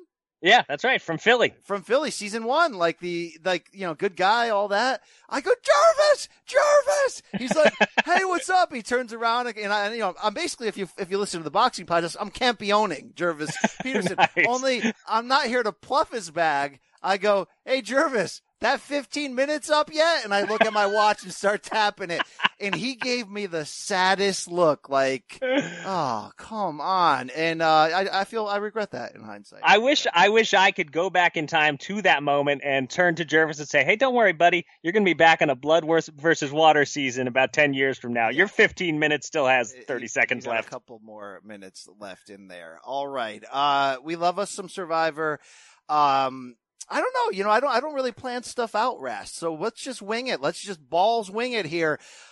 There is this idea of treating this like a sport. And if season 40 with Tony Vlachos winning the Cops Are Us, all that, winning a second time, it did bring up the conversation that I like having here.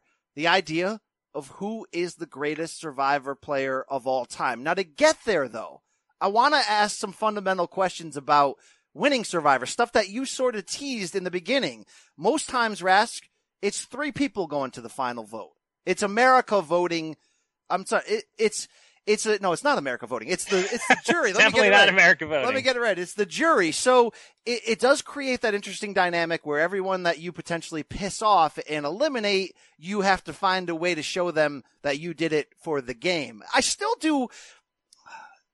What's the word? I still do find it interesting, Ras, that we're 40 seasons into this and people still take blindsides so damn personally. Now I have to, give them the benefit of the doubt and say they're not watching this season for multiple camera reviews with the confessional interviews. They're in their own paranoid, under-eaten state. Emotions come out. But there's times when people don't realize that the game is the game, to quote The Wire. Like, it is. Like, you can't win most times without doing some dirt, without cutting people's throats. So that's interesting. But if 3 people make the finals, you normally have a GOAT, somebody that's easy, somebody that you drag there that can't win. They're only there because they did nothing all year. Right. You tend to have a alpha one of the 2 people who have a chance, somebody that was more aggressive, won more challenges. But you know what I hate the most, Rask? When the B-side wins only because they were likable. And there are many moments in that, including recently, where, when they brought back at season 40 winners and Michelle Fitzgerald comes back, for example, I'm like, she won? What? And then you go back and you look, you're like, oh, I hated that season, and I go back to, and I don't mean to bring up multiple times when it was females, but there were a few of those in recent years where a female one, you're like, they didn't deserve it. They didn't get it. So this is my long-winded way to ask you, Eric Raskin, is this game set up where not only does mediocrity give you a better chance to win, but the whole point is to like lower your value the whole season so that you have this chance at the end. Am I right or wrong on that? You're partially right. This is like something that I have debated in my mind many times. When the handful of times over 40 seasons, I'm going to say there are maybe 3 or 4 times where to the viewing audience, it seemed like they gave it to the wrong person at the end. Now, there are countless times that the person who was playing the best game got eliminated at like final 4 or final 3 back when they only had a final 2, where you were just playing too well. And if you didn't win that final immunity, clearly they had to take you out. But I'm just talking about the final vote. There have been a handful of times where it felt to us as viewers like they got it wrong. Sometimes that's maybe the edit. Sometimes it's the bitter jury or something to that effect. But there's this question that I've had in my mind that I don't really know if there's a clear answer, but I sort of lean toward whoever wins always deserves it, because that's how the game is set up, is that this jury of your peers is voting, and working the jury is part of it. And the jury's opinion of who deserved to win can't be wrong. There's no wrong opinion. It's who did the better job of getting to the final against the opponent with the jury, that everything was pointed towards the jury giving them the votes. I think luck is a huge part of it. And this, I can tie in my poker background with this, that Survivor is a game of a lot of skill, being decent at challenges, being good around camp, building social relationships, playing the strategy smart, all those things. But there's always so much luck thrown in. You get the tribes reshuffle the wrong way for you, and suddenly you're on the wrong side of the numbers. You get, I always go back to that first Russell Hantz season. Was this when you were had you come back to the show in time for the first Russell Hantz season or not? No, I can't quite tell your timing. I saw his second season. I'm trying to figure out the actual year I came back. When Parvati won at season 16, Micronesia, I was not watching. Oh, no. It's one of the greatest seasons ever. I'm thinking it was potentially Survivor Samoa or the Tonkin. So Samoa is the first Russell season. Is that the first one? Okay, then I did see it. Yes. Okay. So he came from out of nowhere. I'm going to pause you and tell you. Yeah. I pause just for the cause. I just figured out exactly when I came back. 2 seasons after that, Survivor Nicaragua. Chase Rice was that Texan guy I was talking about. He came in second. Fabio Judd Berza won that. That was my comeback. Okay, keep going. So wait, so that's before Samoa or after Samoa? It's 2 seasons after Samoa. So so you did not watch Samoa? I did not watch Heroes Villains. Oh no, BC, no Heroes versus Villains. Come on, classic. I have historic holes that you will fill today, Raz. Okay, So I'm going to give you the one sentence description of what happened in Samoa. Is Russell is the ultimate heel, the ultimate villain, but the ultimate like mastermind. He is running the whole game. He was the first player ever to find idols without clues. He started this whole trend that now exists constantly of you go and you look for idols. Before that, you needed clues which would point you towards where the idols were. Russell shows up and says, I know that they usually hide the idols under a rock or under a bridge or tucked in a tree or whatever. And he just started looking for them on his own and found all these idols, was running the whole game, was just a complete D-bag a-hole to everybody. Nobody liked him. And he gets to the final against this 22-year-old blonde girl named Natalie White, who had done nothing that we had seen all season. She just coasted along. She was the ultimate GOAT. Russell had it all figured out. He got to the final against his GOAT. This was going to be an easy win, and the jury voted against him because they hated him. And so it seemed to the viewer like, oh my God, they totally screwed this up. This jury sucks. But you can say that's the way the game is built. If you can't make the jury like you enough to give you that vote at the end, or at least convince them that they should be voting for you because of how well you played the game and put aside their dislike for you, which a lot of finalists have successfully done that. They get to the final, they know everyone hates them, and they put up a compelling argument that you need to vote for me. Russell didn't do that. So you could say, no, the jury didn't get it wrong. Russell played a 99% perfect game, and the 1% that he screwed up on the social game was so bad that he deserved to lose. So it's this constant debate. But the Michelle Fitzgerald example is another perfect one. Aubrey deserved to beat her in the eyes of us, the viewing audience. Yes.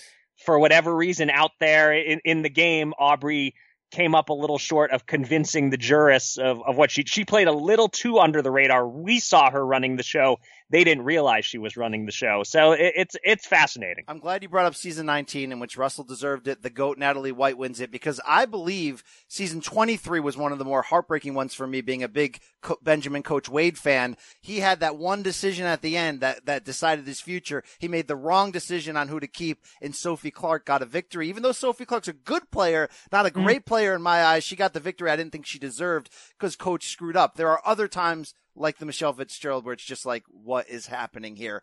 So what percentage of this then, when it comes down to winning it, is luck in your eyes? I think it's become increasingly about luck as it's gone along. Like, you look at those first 3 seasons or whatever. Yeah, there's always going to be some luck, who you're matched up with on your tribe and stuff like that you can't control. But for the most part, those early seasons, there weren't these twists that were going to completely throw you off your game, and there weren't all these idols and the randomness of, like, you think of a few seasons ago, Sheree Fields gets to the final 6. Every single person in the final 6 has some kind of immunity advantage, and she gets eliminated from the game just because every single other person had some sort of protection. And so even though nobody was ready to vote her out, she goes home. So, I mean, that's like the ultimate case of bad luck. The more twists that there are in the game, the more that luck plays into it, the more they shake up the tribes and put you on a new tribe 2 or 3 different times. I'm going to say, boy, what percentage is luck? I don't know, something like a fairly high percentage, like 30%. If you're comparing it to other sports, that's a pretty high percentage. Probably something like 30% of just you need the breaks to go your way. And then the 70% or so is just having that skill set and knowing how to balance the social game, the strategy, the physical game, all that stuff. Res, do you look back and see any particular season or moment that was some of these turning points we talk about, where it no longer was the idea of, let me build my tribe, let me brainwash and fear and build fear in them to stay with me, and then let me pick them apart and try to pull off, when Boston Rob won in such a brilliant manner the most recent time, I believe that was Survivor 22 Redemption Island. I feel like that's the last time you could even do that way. It was like an old school way of winning in a modern time. Is there any kind of turning points that stick out to you where it's like the forever now the game will be played this way? I feel like there were a couple steroid seasons, I call them, where every single week we're trying to blindside people. Now it's just become part of the fabric. Right. So I guess, the first turning point in a sense would be that Ethan Zohn season in Africa was the first time that you have your two tribes and they're all figuring out their plans for how they're going to get to the merge.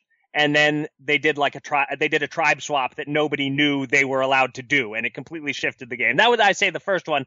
I think the Russell Hantz season, the first time that he changed the game in a lot of ways. Also just like reignited interest in the show at a critical point when I think it was flagging. He came along at the perfect time for that. But I'm going to say, that since then, I feel like the first Tony Vlachos season 28, yes. Was it Cagayan?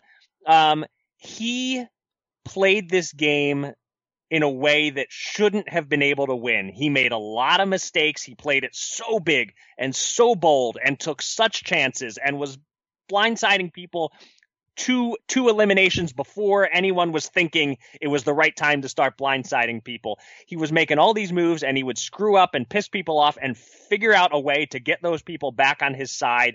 And he sort of created this idea that after that, it felt like the big move era began. Like you had to make big moves. You had to build a resume.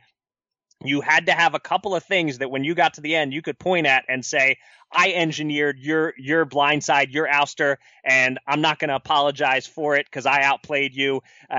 Those sort of things. There was some of that existed in Survivor prior to Tony, but he took it to this new level where I feel like almost every season since then, players have played very consciously thinking about, even if they can't quite follow the Tony blueprint, there have to be various layers to their game. It can't just be like the Boston Rob season that he won, where it's I am going to just mind control everyone, get the numbers, and dominate in that way.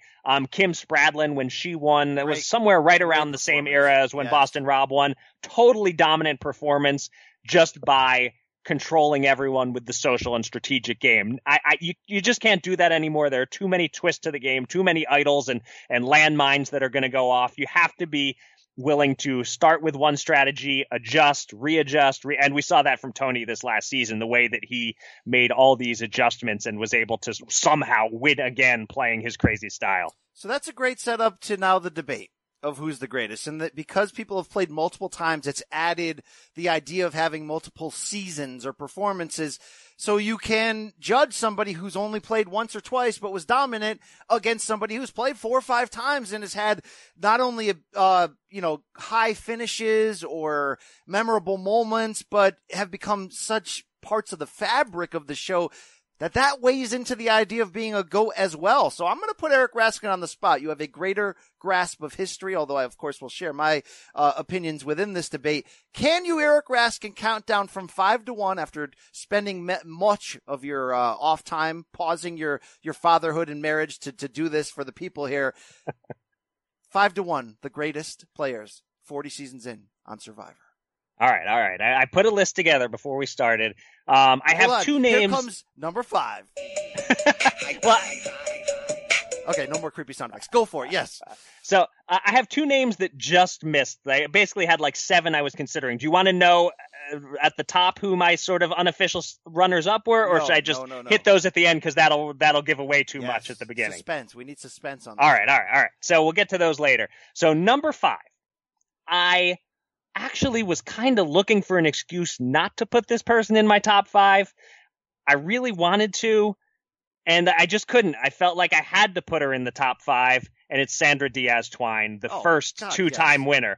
And then maybe I have her too low in the opinion of some people who would put her like top 3, but man, she this last season, the way that she screwed herself, she made such a misplay with that idol with Denise. That was bad. I know you want to interrupt me. Okay, fine. Go ahead, BC. It was her last 2 seasons were victory laps. They were just like celebrity appearances. They built a statue for her. You cannot count this against what the Queen has built, Rask. Okay. So then let me poke a little hole in the 2 seasons that she won. And she is a great player. She absolutely is.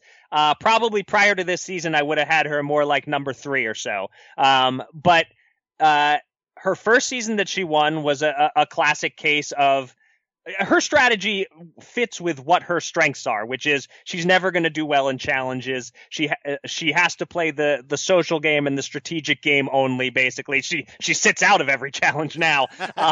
But she's a DH. She's the DH of Survivor. Come on. Right, exactly. So she the first season she got to the end and was kind of lucky to be up against a total GOAT in the finals, while the bigger characters of the season, like Johnny Fairplay and Rupert, had fallen by the wayside shortly before the end. She played a good game, but it wasn't like one of those seasons where based on that single win, you would say she was an all-time great player. She seemed like a mediocre winner relative to others after the first one. And the second one, she played another outstanding game in Heroes versus Villains against a unbelievably stacked cast. But I didn't think she deserved to win. I thought Parvati deserved to win that season, but because Parvati had won a couple seasons before, I think that's the main reason the jury leaned towards Sandra. She has 2 wins. Neither win on its own is an A-plus kind of win. She's my number 5. Great player, but a lot of holes in her game. And she, I thought her third time back, she did pretty well. Given that she had a huge target on her. She played smart and lasted as long as she could. This last time out, I thought she stunk. She did stink, and she gave up in this last time out. Yeah. Thank you for putting her on your top 5, because we would have had major issues if you didn't. I do think you can argue her as high as 2. I do think there needs to be a line where she can't be the greatest of all time for some of the reasons that you said. But not only is she an icon, not only was she able to win twice, which I don't care how you get there, you win twice, that's pretty crazy. And to do it as a complete non-physical threat. And Rask, I will add this. To do it as essentially a villain who, look, we love villains. I want to, count down and later in the show some memorable villains, but it's hard to win as a villain. And she does it with intimidation and has success in this way. And I think when she was a quote unquote coach that year with Rob a couple seasons ago, that's a big moment in a way. That's like putting you in the Hall of Fame. So to not be in the top 5 would have been a crime. I can see the areas where she's overrated, but I look at it more as not overrated. She's a somewhat limited player who takes what she has and makes those elements so strong and delivers like gangster type quotes. That's what you get for plotting against me. Good job. That's what you get, and the queen stays queen. The queen stays queen is a line that I yell almost every episode at some point to where my wife and kids are just like, shut up. Like, to me, Rask, and I know Susan Hawk's speech, like, to me, you want to talk about iconic, like, moments or phrases that come up a lot outside of all the tired ones that Probst says every single time in the same places, which are part of the game's fabric. Sandra's the goods. I mean, it's hard to do it with intimidation, and she does it. So shout out to her at number 5. I would personally, with my somewhat limited knowledge, probably have her at 3, but let's keep going. I think you could, at this point, you could make a case for as high as 4. I can't put her higher than that. But, and like I said, I was looking for excuses not to put her in the top 5, and I couldn't do it. I ultimately couldn't do it. So, all right, number 4, this is someone who played the closest thing we've ever seen, perhaps, to a perfect game. But her stock may have dropped a little bit this last season, and it's Kim Spradlin. Yes. For a first appearance on the show, she was as dominant as anyone has ever been. I think some people will say that she got the benefit of being up against a weak cast, a weak group of opponents her first season. That's possible. But I think this time out, even though she didn't go all the way in Winners at War, she went deep enough without being in control of the game to prove that she had some layers and some dimensions. But it's mostly, this is about how dominant Kim Spradlin was the first time she played. She just had every single player wrapped around her finger and never made a misstep, and is just so great at the kind of game that she plays. I recognize everything you said about her one season. We will count down what we think is the greatest performance in a single season. She's obviously in that. I don't think she can be in the top 5 for what I know, because that second appearance was not only underwhelming, she did show some things, but I felt like she was almost not trying to win on the same level. She was sort of like, well, this is an all-star game. We'll see what happens. It's going to be hard to win the $2 million. We'll do what I got to do, whatever. Where I almost feel like, Rash, she could have benefited And could it have been hard to put her in a top 5 with the 1 appearance and 1 win? It's an argument. But I think she could have benefited from a Kurt Cobain-like exit. No, I'm not saying shoot yourself, but I'm saying, Raz, you and I both understand that Nirvana is a hell of a band. Yes, they were part of a shift musically, but they have been given sainthood on a level that I don't always believe they deserve just because they checked out early. They didn't check out early as like a who's the guy who had Jeff Buckley, that type of stuff, like guys who have one album and they die and you're like, well, they would have been great. I mean, Nirvana gave us something to deal with, but I feel like if she only gave us that first season, we would have more of a legendary air to her. She was the bitter, angry, divorced woman and she brought it, but, she won't be in my top 5, but I certainly respect the game. And did she get like hotter between the 2 seasons? That's debatable. I would say she maintained her status as a reasonable piece of eye candy, as the top-notch pieces of eye candy get eliminated early, as they always do. I say bonsai to that. Bonsai, hey, bonsai! Bullseye, BC. Bullseye, yes. No, but you're absolutely, the Nirvana parallel is accurate. Had she never played a second time, I think I'd have a better case for her ranked as high as I do here. But I still think that season was just spectacular. And it's tough to come back the second time. Look at what happened to Tony his second time out. It was a disaster. So maybe I don't think she'll ever play a third time, but if she did, maybe we'd see some new level. Anyway, I'm comfortable with her at number 4. Thank you. Should I move on to number 3? Please do. All right, now we get to what I think the top 3 are. There's a line between the top 3 and everyone below them. I could not put Sandra Diaz in my top 3 at this point. My number 3, the guy I met in person and sent me a nice note, Boston Rob. Just he's done it so many times. His first season, okay, he was kind of the stoner guy who had some thoughts but couldn't play a complete game. By the second time back, All-Stars, that's one of your classic, did they give it to the wrong person? He probably deserved to win when they gave it to his soon-to-be wife, Amber, instead on Survivor All-Stars. Smart move by him allowing that to happen if he had any allowance in that. Yeah. No, I mean, he wins either way. But, so then he came back and it was heroes versus villains. He didn't do so great, but then he comes back a 4th time and plays. If there's a season that's on par with Kim Spradlin in terms of dominance for a single season, it's Boston Rob winning. What was that season called? Exile Island? No, Redemption Island, something like that. I don't know. Redemption Island, maybe. It was called Redemption Island. It was season 22. Yes. Yeah. So he was just so dominant, and I think you saw in that recent season that he and Sandra were the coaches. Rob did almost all of the talking, and you could see how his mind is just built for this game, and he knows every angle.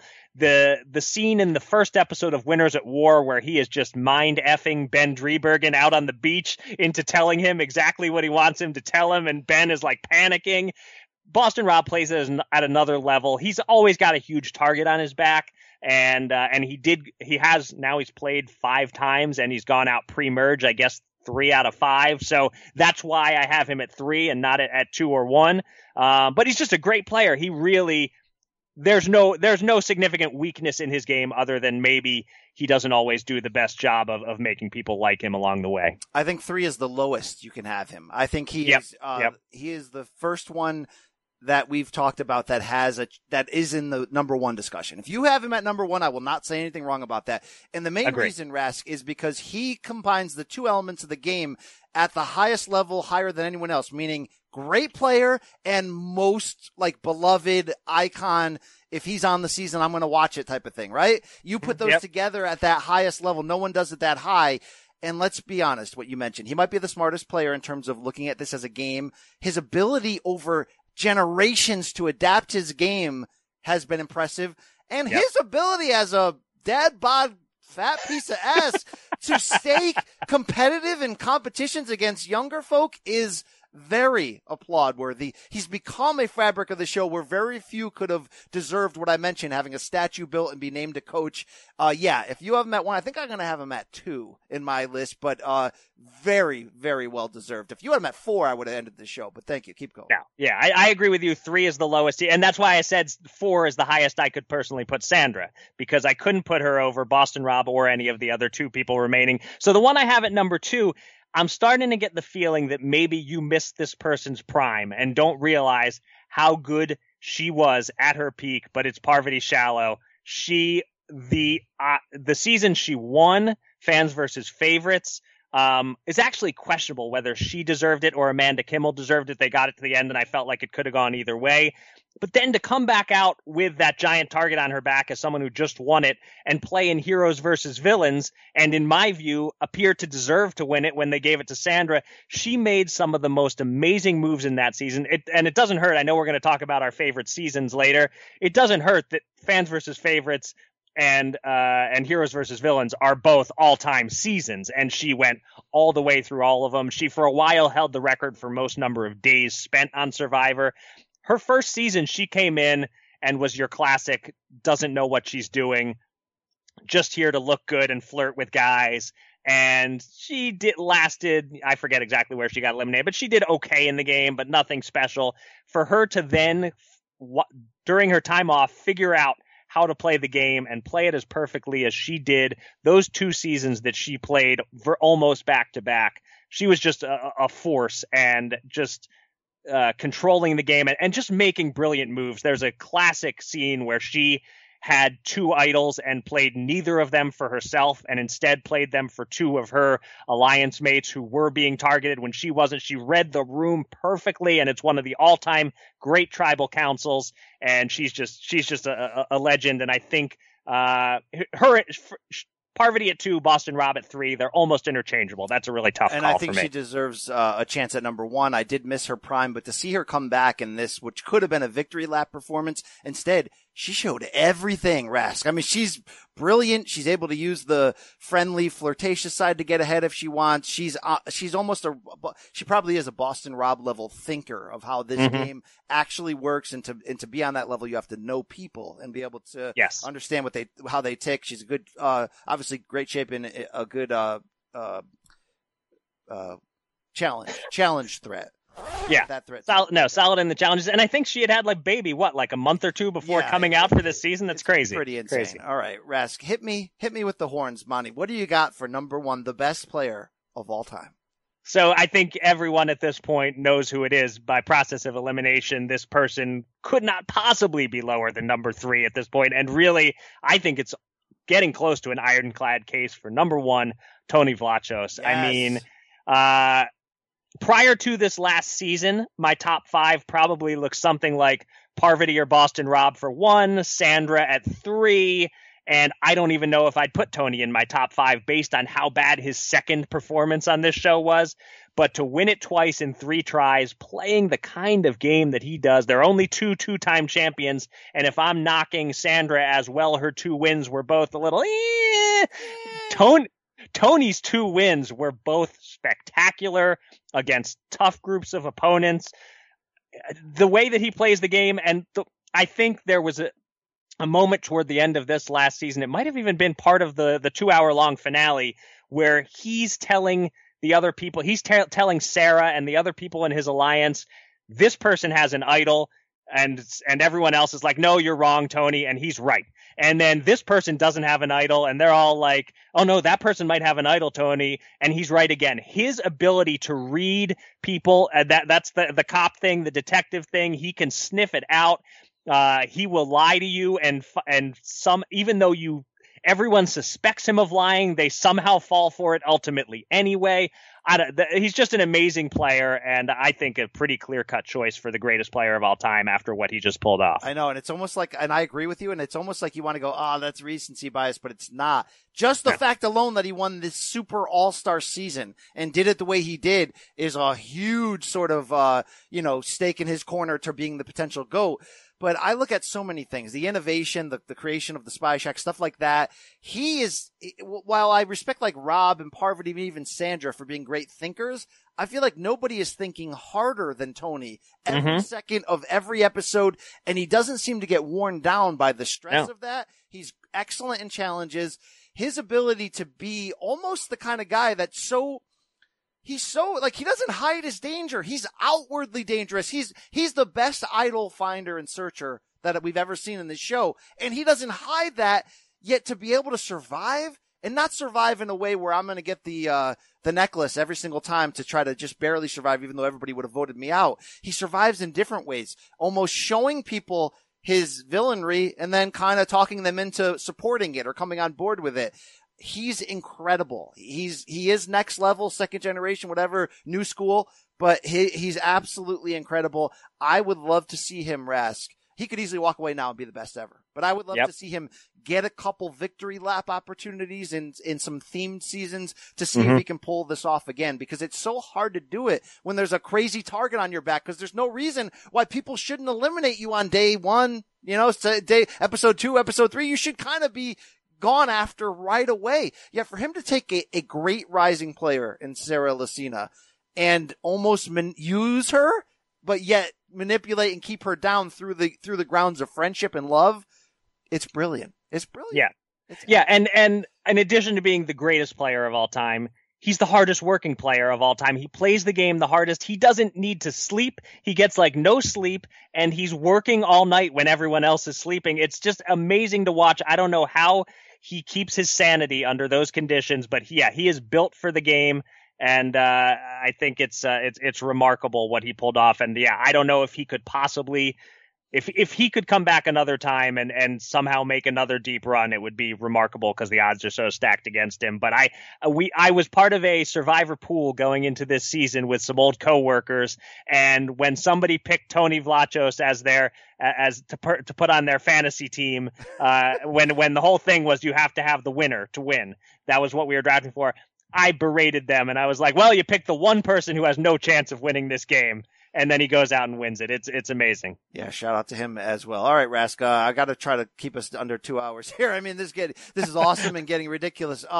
People that could have been on that list but wasn't, I'm going to throw out Natalie Anderson, right? She came from Amazing Race. Strong. She was a 20, and for her to be able to set herself aside, she's a physical beast. She's mentally tough as balls. I feel like she could win any season under any circumstance and may continue to get that chance to add a second victory. Yeah, she's a solid choice. The two that I had as my just miss that I considered were Sarah Lucina, who has now played it 3 times and basically only ever lost to Tony in a sense. Like, she won 1 out of 3 and made a good run the other 2, and just really has a pretty complete game we can see at this point. And my other one is Yul Kwan, who, he wasn't that great in his return now, but he's kind of old and washed. He's about our age, which is old and washed. But his first season, he took strategy to another level, the way he played his first season, and his showdown with Ozzy in the final 2 is the stuff of legends. So I love me some Yul Kwan. I think he's close to this list, but ultimately, like I said, I couldn't put anyone above Sandra for that 5 spot. I've got her about as low as you could possibly have her. So that's my top 5 and who almost made it. Let's quickly go through this because we touched on it a lot. The idea of the greatest single season performance. Kim's divorced year is up there for all the reasons we said. She willed that to happen. She used an old school approach, and so did Rob, as we mentioned right around that. I want to give Rob even more credit though, because that Redemption Island win at 22.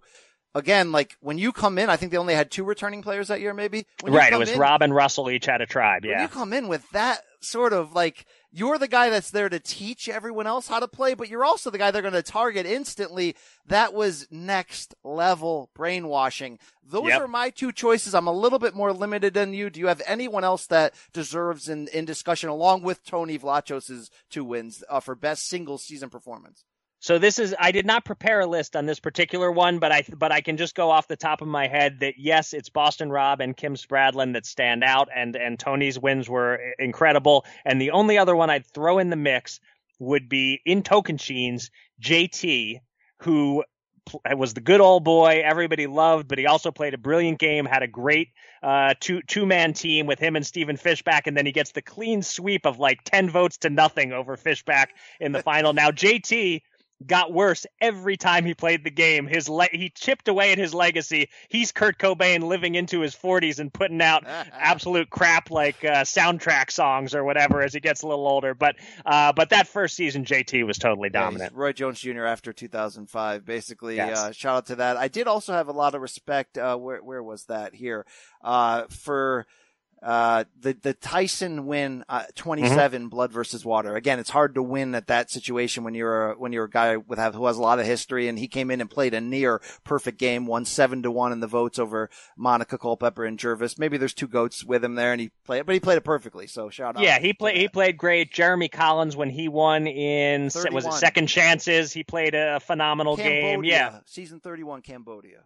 Okay, but I think it was Cambodia, but it was initially billed as like second. It was the one where you got voted to out of a group of players to come back on, and he played great. He's a great player. He's someone you probably put in your top 10 all time as well. But yeah, these are some of the names that played. And let's go. Ethan Zohn in season 3 played a near perfect game for what the game was at the time, and in over 3 appearances has established himself as one of the game's icons and faces you think of instantly. So. Why don't we go there? The idea of a true hero, because part of what makes the show great is the entertainment factor, cheering for somebody. Can you give me a quick 5 on who you believe to be your favorite players of all time?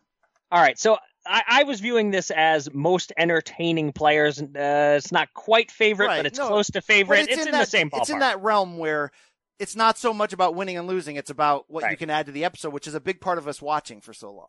Right. So I have a spoiler before I hit my list, and I feel weird about this, but I got to come right out with it.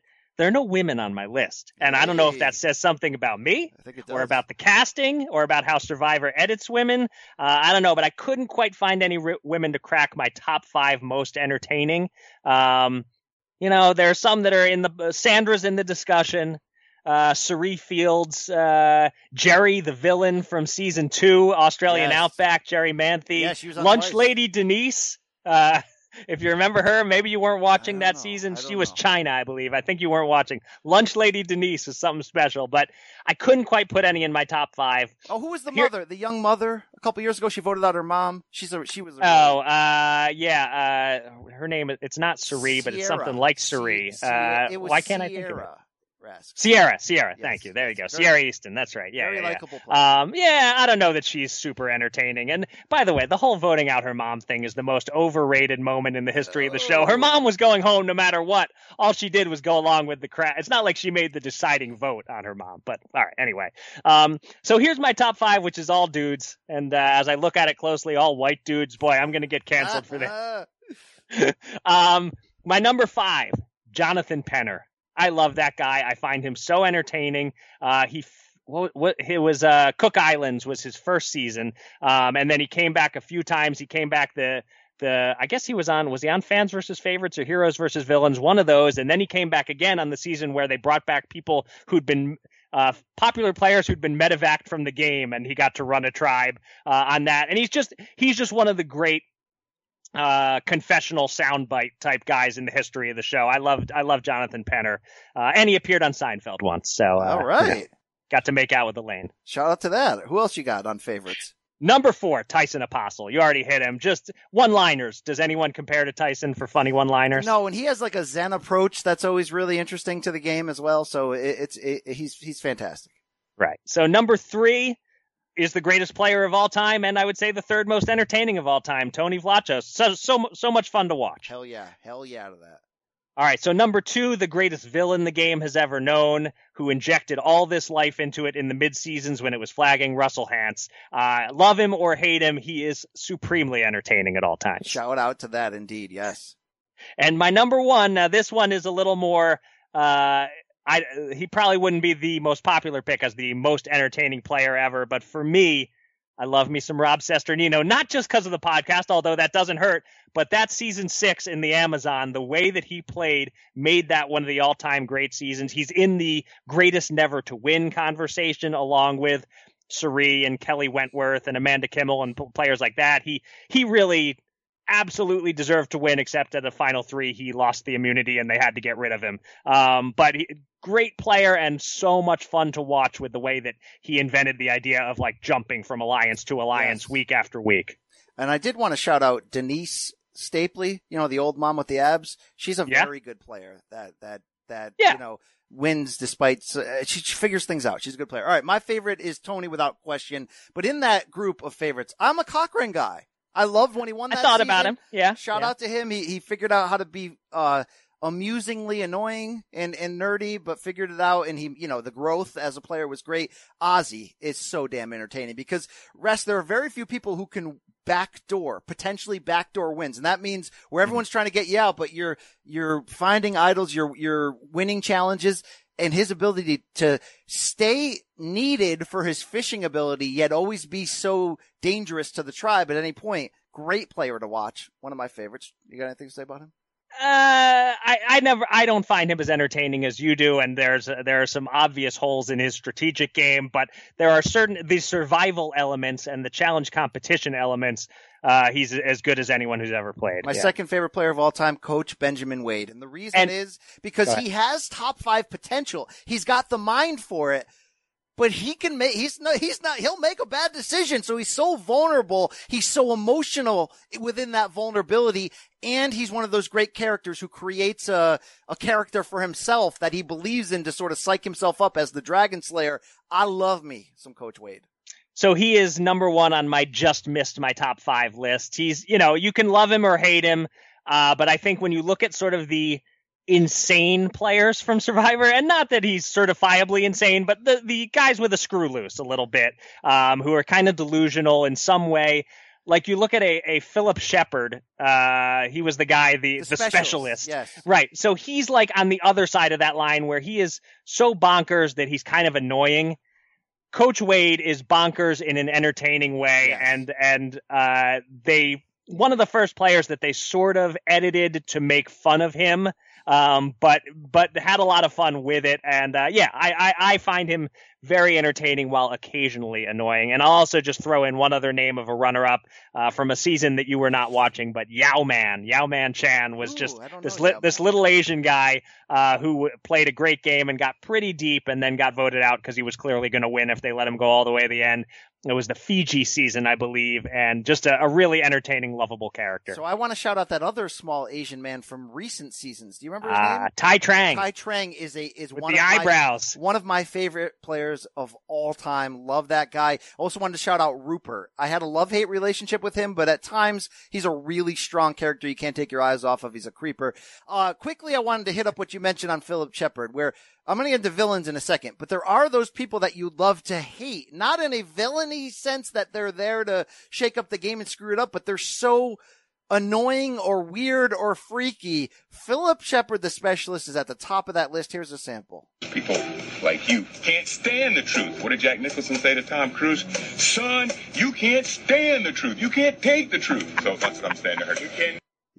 Philip, that was not how that no. that quote went. Do we have that here? I don't know. Probably. All right, moving on. You can't handle the truth. Also in that realm, okay? Do you remember that freak Debbie, that lady that was on a couple times in recent seasons?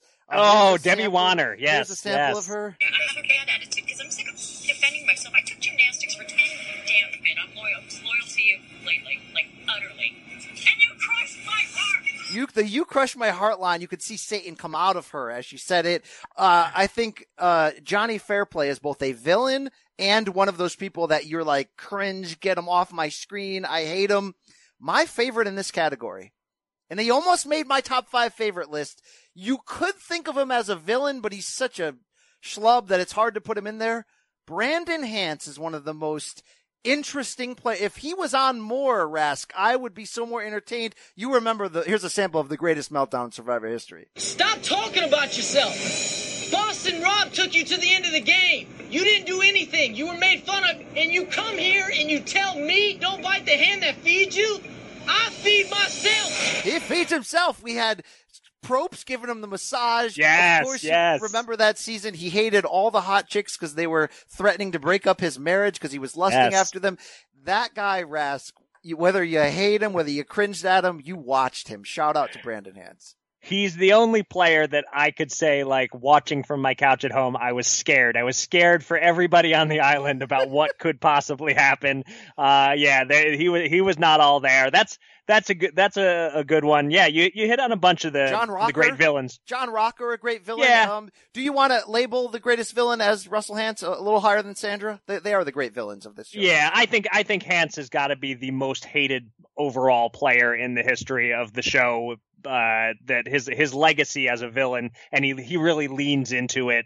Absolutely. And I'll just say on Johnny Fairplay, there's some, his second appearance, was pretty forgettable, but the dead grandma lie is still gotta be like a top 3 all-time Survivor scene. It was the most diabolical thing anyone tried in the first 10 years of the show, and shout out to him for that. So here is the universal all-time greatest both Survivor moment, most iconic moment, greatest put down, greatest one-liner. Here it is from Susan Hawk. If anyone ever votes, they always vote this as not just one of the greatest Survivor moments or the number one, but like a top 10 all-time TV moment. I've heard, Rask. You will not get my vote. My vote will go to Richard.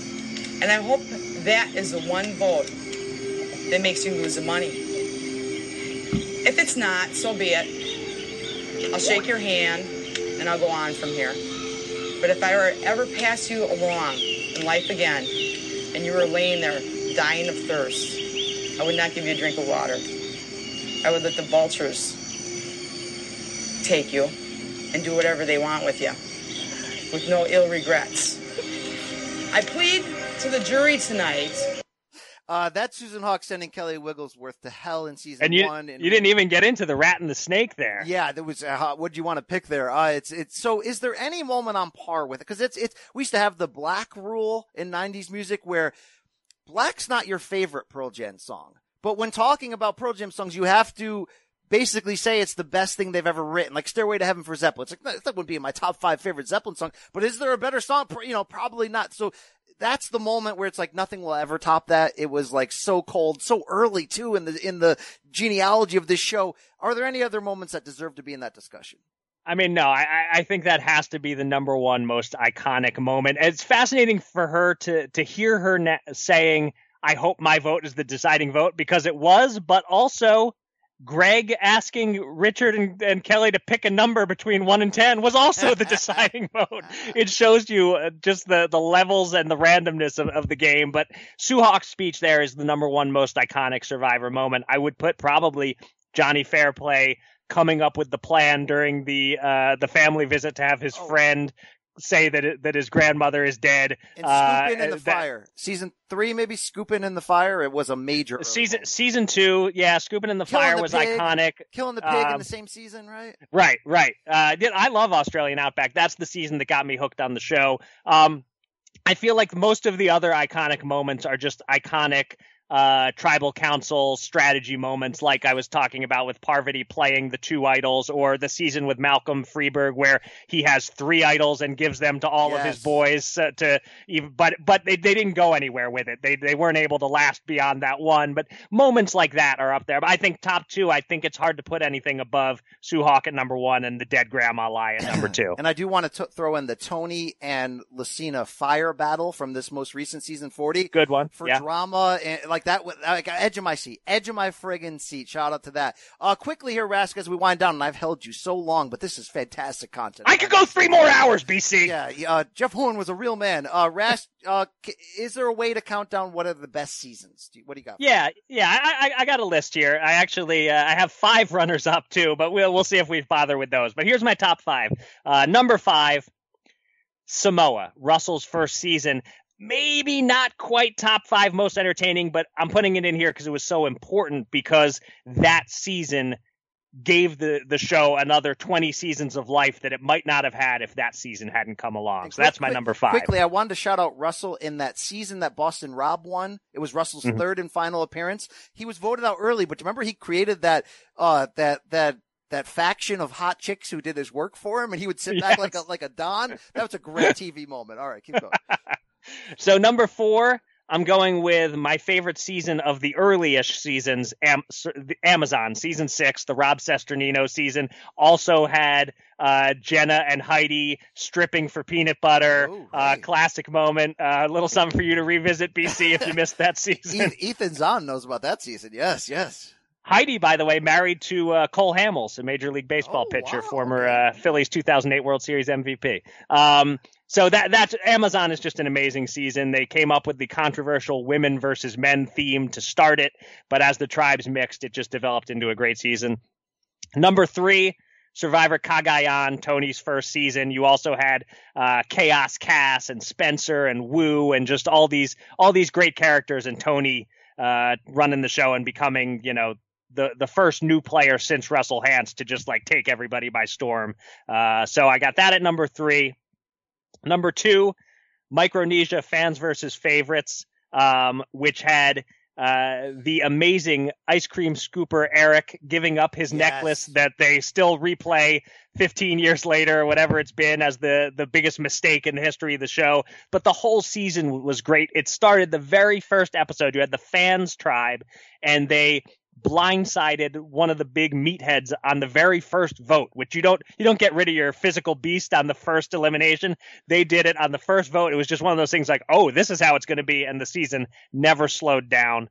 But number 1 for me, heroes versus villains. You had the early weeks were marked by Rob versus Russell in the villains camp, just going at each other.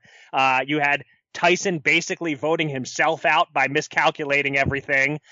You had JT writing a note to Russell when they were on opposite tribes and slipping it to him and talking about how they're going to work together when they get together, and Russell pretended to go for it and then just totally turned it around on him and screwed JT. Just an amazing cast. It really was a perfect season, except that Sandra got the win when it seemed to me like Parvati deserved it. But that's my favorite season, heroes versus villains. Final 3, Sandra, Parvati, and Russell Hantz. That's a iconic, and it was a 6-3 victory for Sandra. Iconic final 3 right there. Yeah, great stuff. Definitely, if you're going to go fill in some of your gaps and rewatch some seasons, fans versus favorites and heroes versus villains are the 2 you got to see. And I'm going to put season 40, Winners at War. Some people have said that might be the best season ever. Every week was like, wow, it was big. It was big. I agree to a point. It's steroids. It's meant to have fireworks every episode. But right. Yeah. I think it started great, and then unfortunately, as they voted out all of the old school players, the second half of the season wasn't as good because so many of the best personalities were on the edge of extinction instead of in the main game. That's fair. And here's a conversation that normally is in line with this, because Rask, sometimes, when your favorite players get voted out and there's no second chance island, there's nothing like that. It's tough. It's tougher when someone really attractive gets voted out too early, Rask. This is the Patreon portion of the show, Rask, that will probably get us fired. But do you have a favorite, piece of eye candy in the history of Survivor? This is dangerous. Now I have to make sure that my wife is not going to listen to this podcast. Probably not an issue. If I don't tell her it exists, she won't know. So I just can't share it on Facebook, only on Twitter. Boy, I would say, so you remember Cagayan, the season that Tony won. There was, and I can't even think of her name I'll right tell now. You, Morgan McLeod. There it is. She's there in it the is. running Thank you. for the GOAT. She's in the running for the GOAT. Okay. Yeah, she was easy on the eyes. Let's just say that. All right. But there are some early ones. I had a little thing for Amber off Australian Outback season. But by the time they got to All Stars and she was with Rob, maybe it was fading a little bit. Like college look Amber, I think is right up there with prime Liz Filarchik as like your first 2 girl next door type of deals, Yeah, absolutely. So I was a big fan of Amber. I'm trying to think of which other ones along the way I had like a significant crush on. Can I shout out a few for you? Well, first of all, Mrs. Raskin. We both know it did exist. I don't know what you're talking about. Seriously. The podcast exists. This conversation exists. Here's the deal here. Here's who I believe is in the. Let me give you honorable mentions here, okay? Okay. The 2 that I mentioned there. Kelly Wigglesworth to me is right outside looking in on the Wigglesworth from season 1. The other one, Wentworth. Kelly Wentworth is okay. on the outside looking in. I like her. Potential GOAT status. Do you remember Angie Layton from Philippines? Angie Layton. I can't picture her. Store that for later. Do you remember Candace Smith from Tonkan Cheens? No, I don't know. I'm getting washed in terms of the old bank up here. I'm forgetting all these. Brenda Lowe from both fan favorites. Oh, Brenda Lowe. Yeah. She was pretty. Okay. All right, here's the three I think are in the real discussion here. Morgan McLeod Cagayan, Chelsea Meisner, One World. I think she wins in the end. And Alicia Holden from Brains versus Brawn. So do you know Alicia Holden has a boxing connection? Is she related to Tony Holden? She is Tony Holden's daughter. Wow. I think I knew that when that episode aired. And I think you think she's hotter than I do, because I don't remember her being one of my all-time favorites. But Okay. A big Chelsea Meisner fan. Shout out to that. You can do with that what you want with that, okay? Thank you. Morgan McLeod in the discussion. Thank you as well. As we close here finally, Raskin, I thank you for your time. The innovation, some have worked, some haven't. I like the tokens that the fire coins that they're having now. It does add something to it. I have liked at times the use of a second chance island, although Rask, I don't like it. It does take away that feeling that we just talked about. When someone you wanted to see or you thought could win just got blindsided or got ganged up on because they're too powerful. I like that element. That's what makes the show hard. The idea that you can't be too strong looking. You can't be too clever. You have to dumb yourself down to a degree to try to sneak your way to a win. And when you have that second chance, I don't know. It's created some good elements, some bad. Is there anything that you hate the most that has been added to the show, or anything you feel like can be added that could give the show even more life after 40 seasons? Well, first of all, I'll say that I'm in line with you on any sort of Edge of Extinction, Redemption Island, anything like that, where I'm cool with them having tried things, experimented, give it a shot. But in general, the purity of the game, the idea of you get voted out, your time on the game is over, other than perhaps you're serving in the jury or something, but you're out of the competition. That's always the best version of the game. So I generally don't like those twists that keep people in the game after they've been voted out. The best innovation from the history of the show, I think the most consistently rewarding one for the viewers, was when they first started putting hidden immunity idols out there. It's just, it's hard to believe that the game once existed without those, because they're such a part of the fabric of the game now. I think it was better when you needed a clue to find them, at least, and maybe there are too many idols and advantages in the game these days, but certainly that's something Survivor came up with that worked and keeps working season after season. A lot of bad innovations that they tried. There was something called the Medallion of Power that lasted like half a season, and I can't even remember what it did, but it was a complete disaster. I think Edge of Extinction, I'm okay that they tried it once. I was annoyed that they tried it a second time, except it made sense in this Winners at War season to keep those cast members around longer. They didn't want you to lose Boston Rob early in the season, but I still don't like it. How do you feel about the Final Four fire making challenge that they've added? Because I thought it was kind of a cool twist at first to give the deserving, the person who's running the game a better chance to make it to the end. But I feel like we've seen every iteration of it now, and it's played out. I'm going to counter you. It's perfect. Why? Because I feel like we've gone too far away from the actual survival element. I talked to that with Ethan. There's too many food challenges, right? It's not about there's too many ways to fuel yourself. It's not about can you actually outlast somebody physically anymore. And that's one of those rare times where fire making is part of the whole survival idea. So having that as a potential final thing to me is great, because there's so much drama in it. There is skill involved as opposed to just being voted out by opinion. And it gives you the option, Rask, of putting things in your own hands, of saying there's somebody out there who's so valuable they would beat me in a vote. So my only way to get them out is to outfire them. To me, I love that innovation. I'm in on it. I can do away with coins. I could do away with islands, but give me that.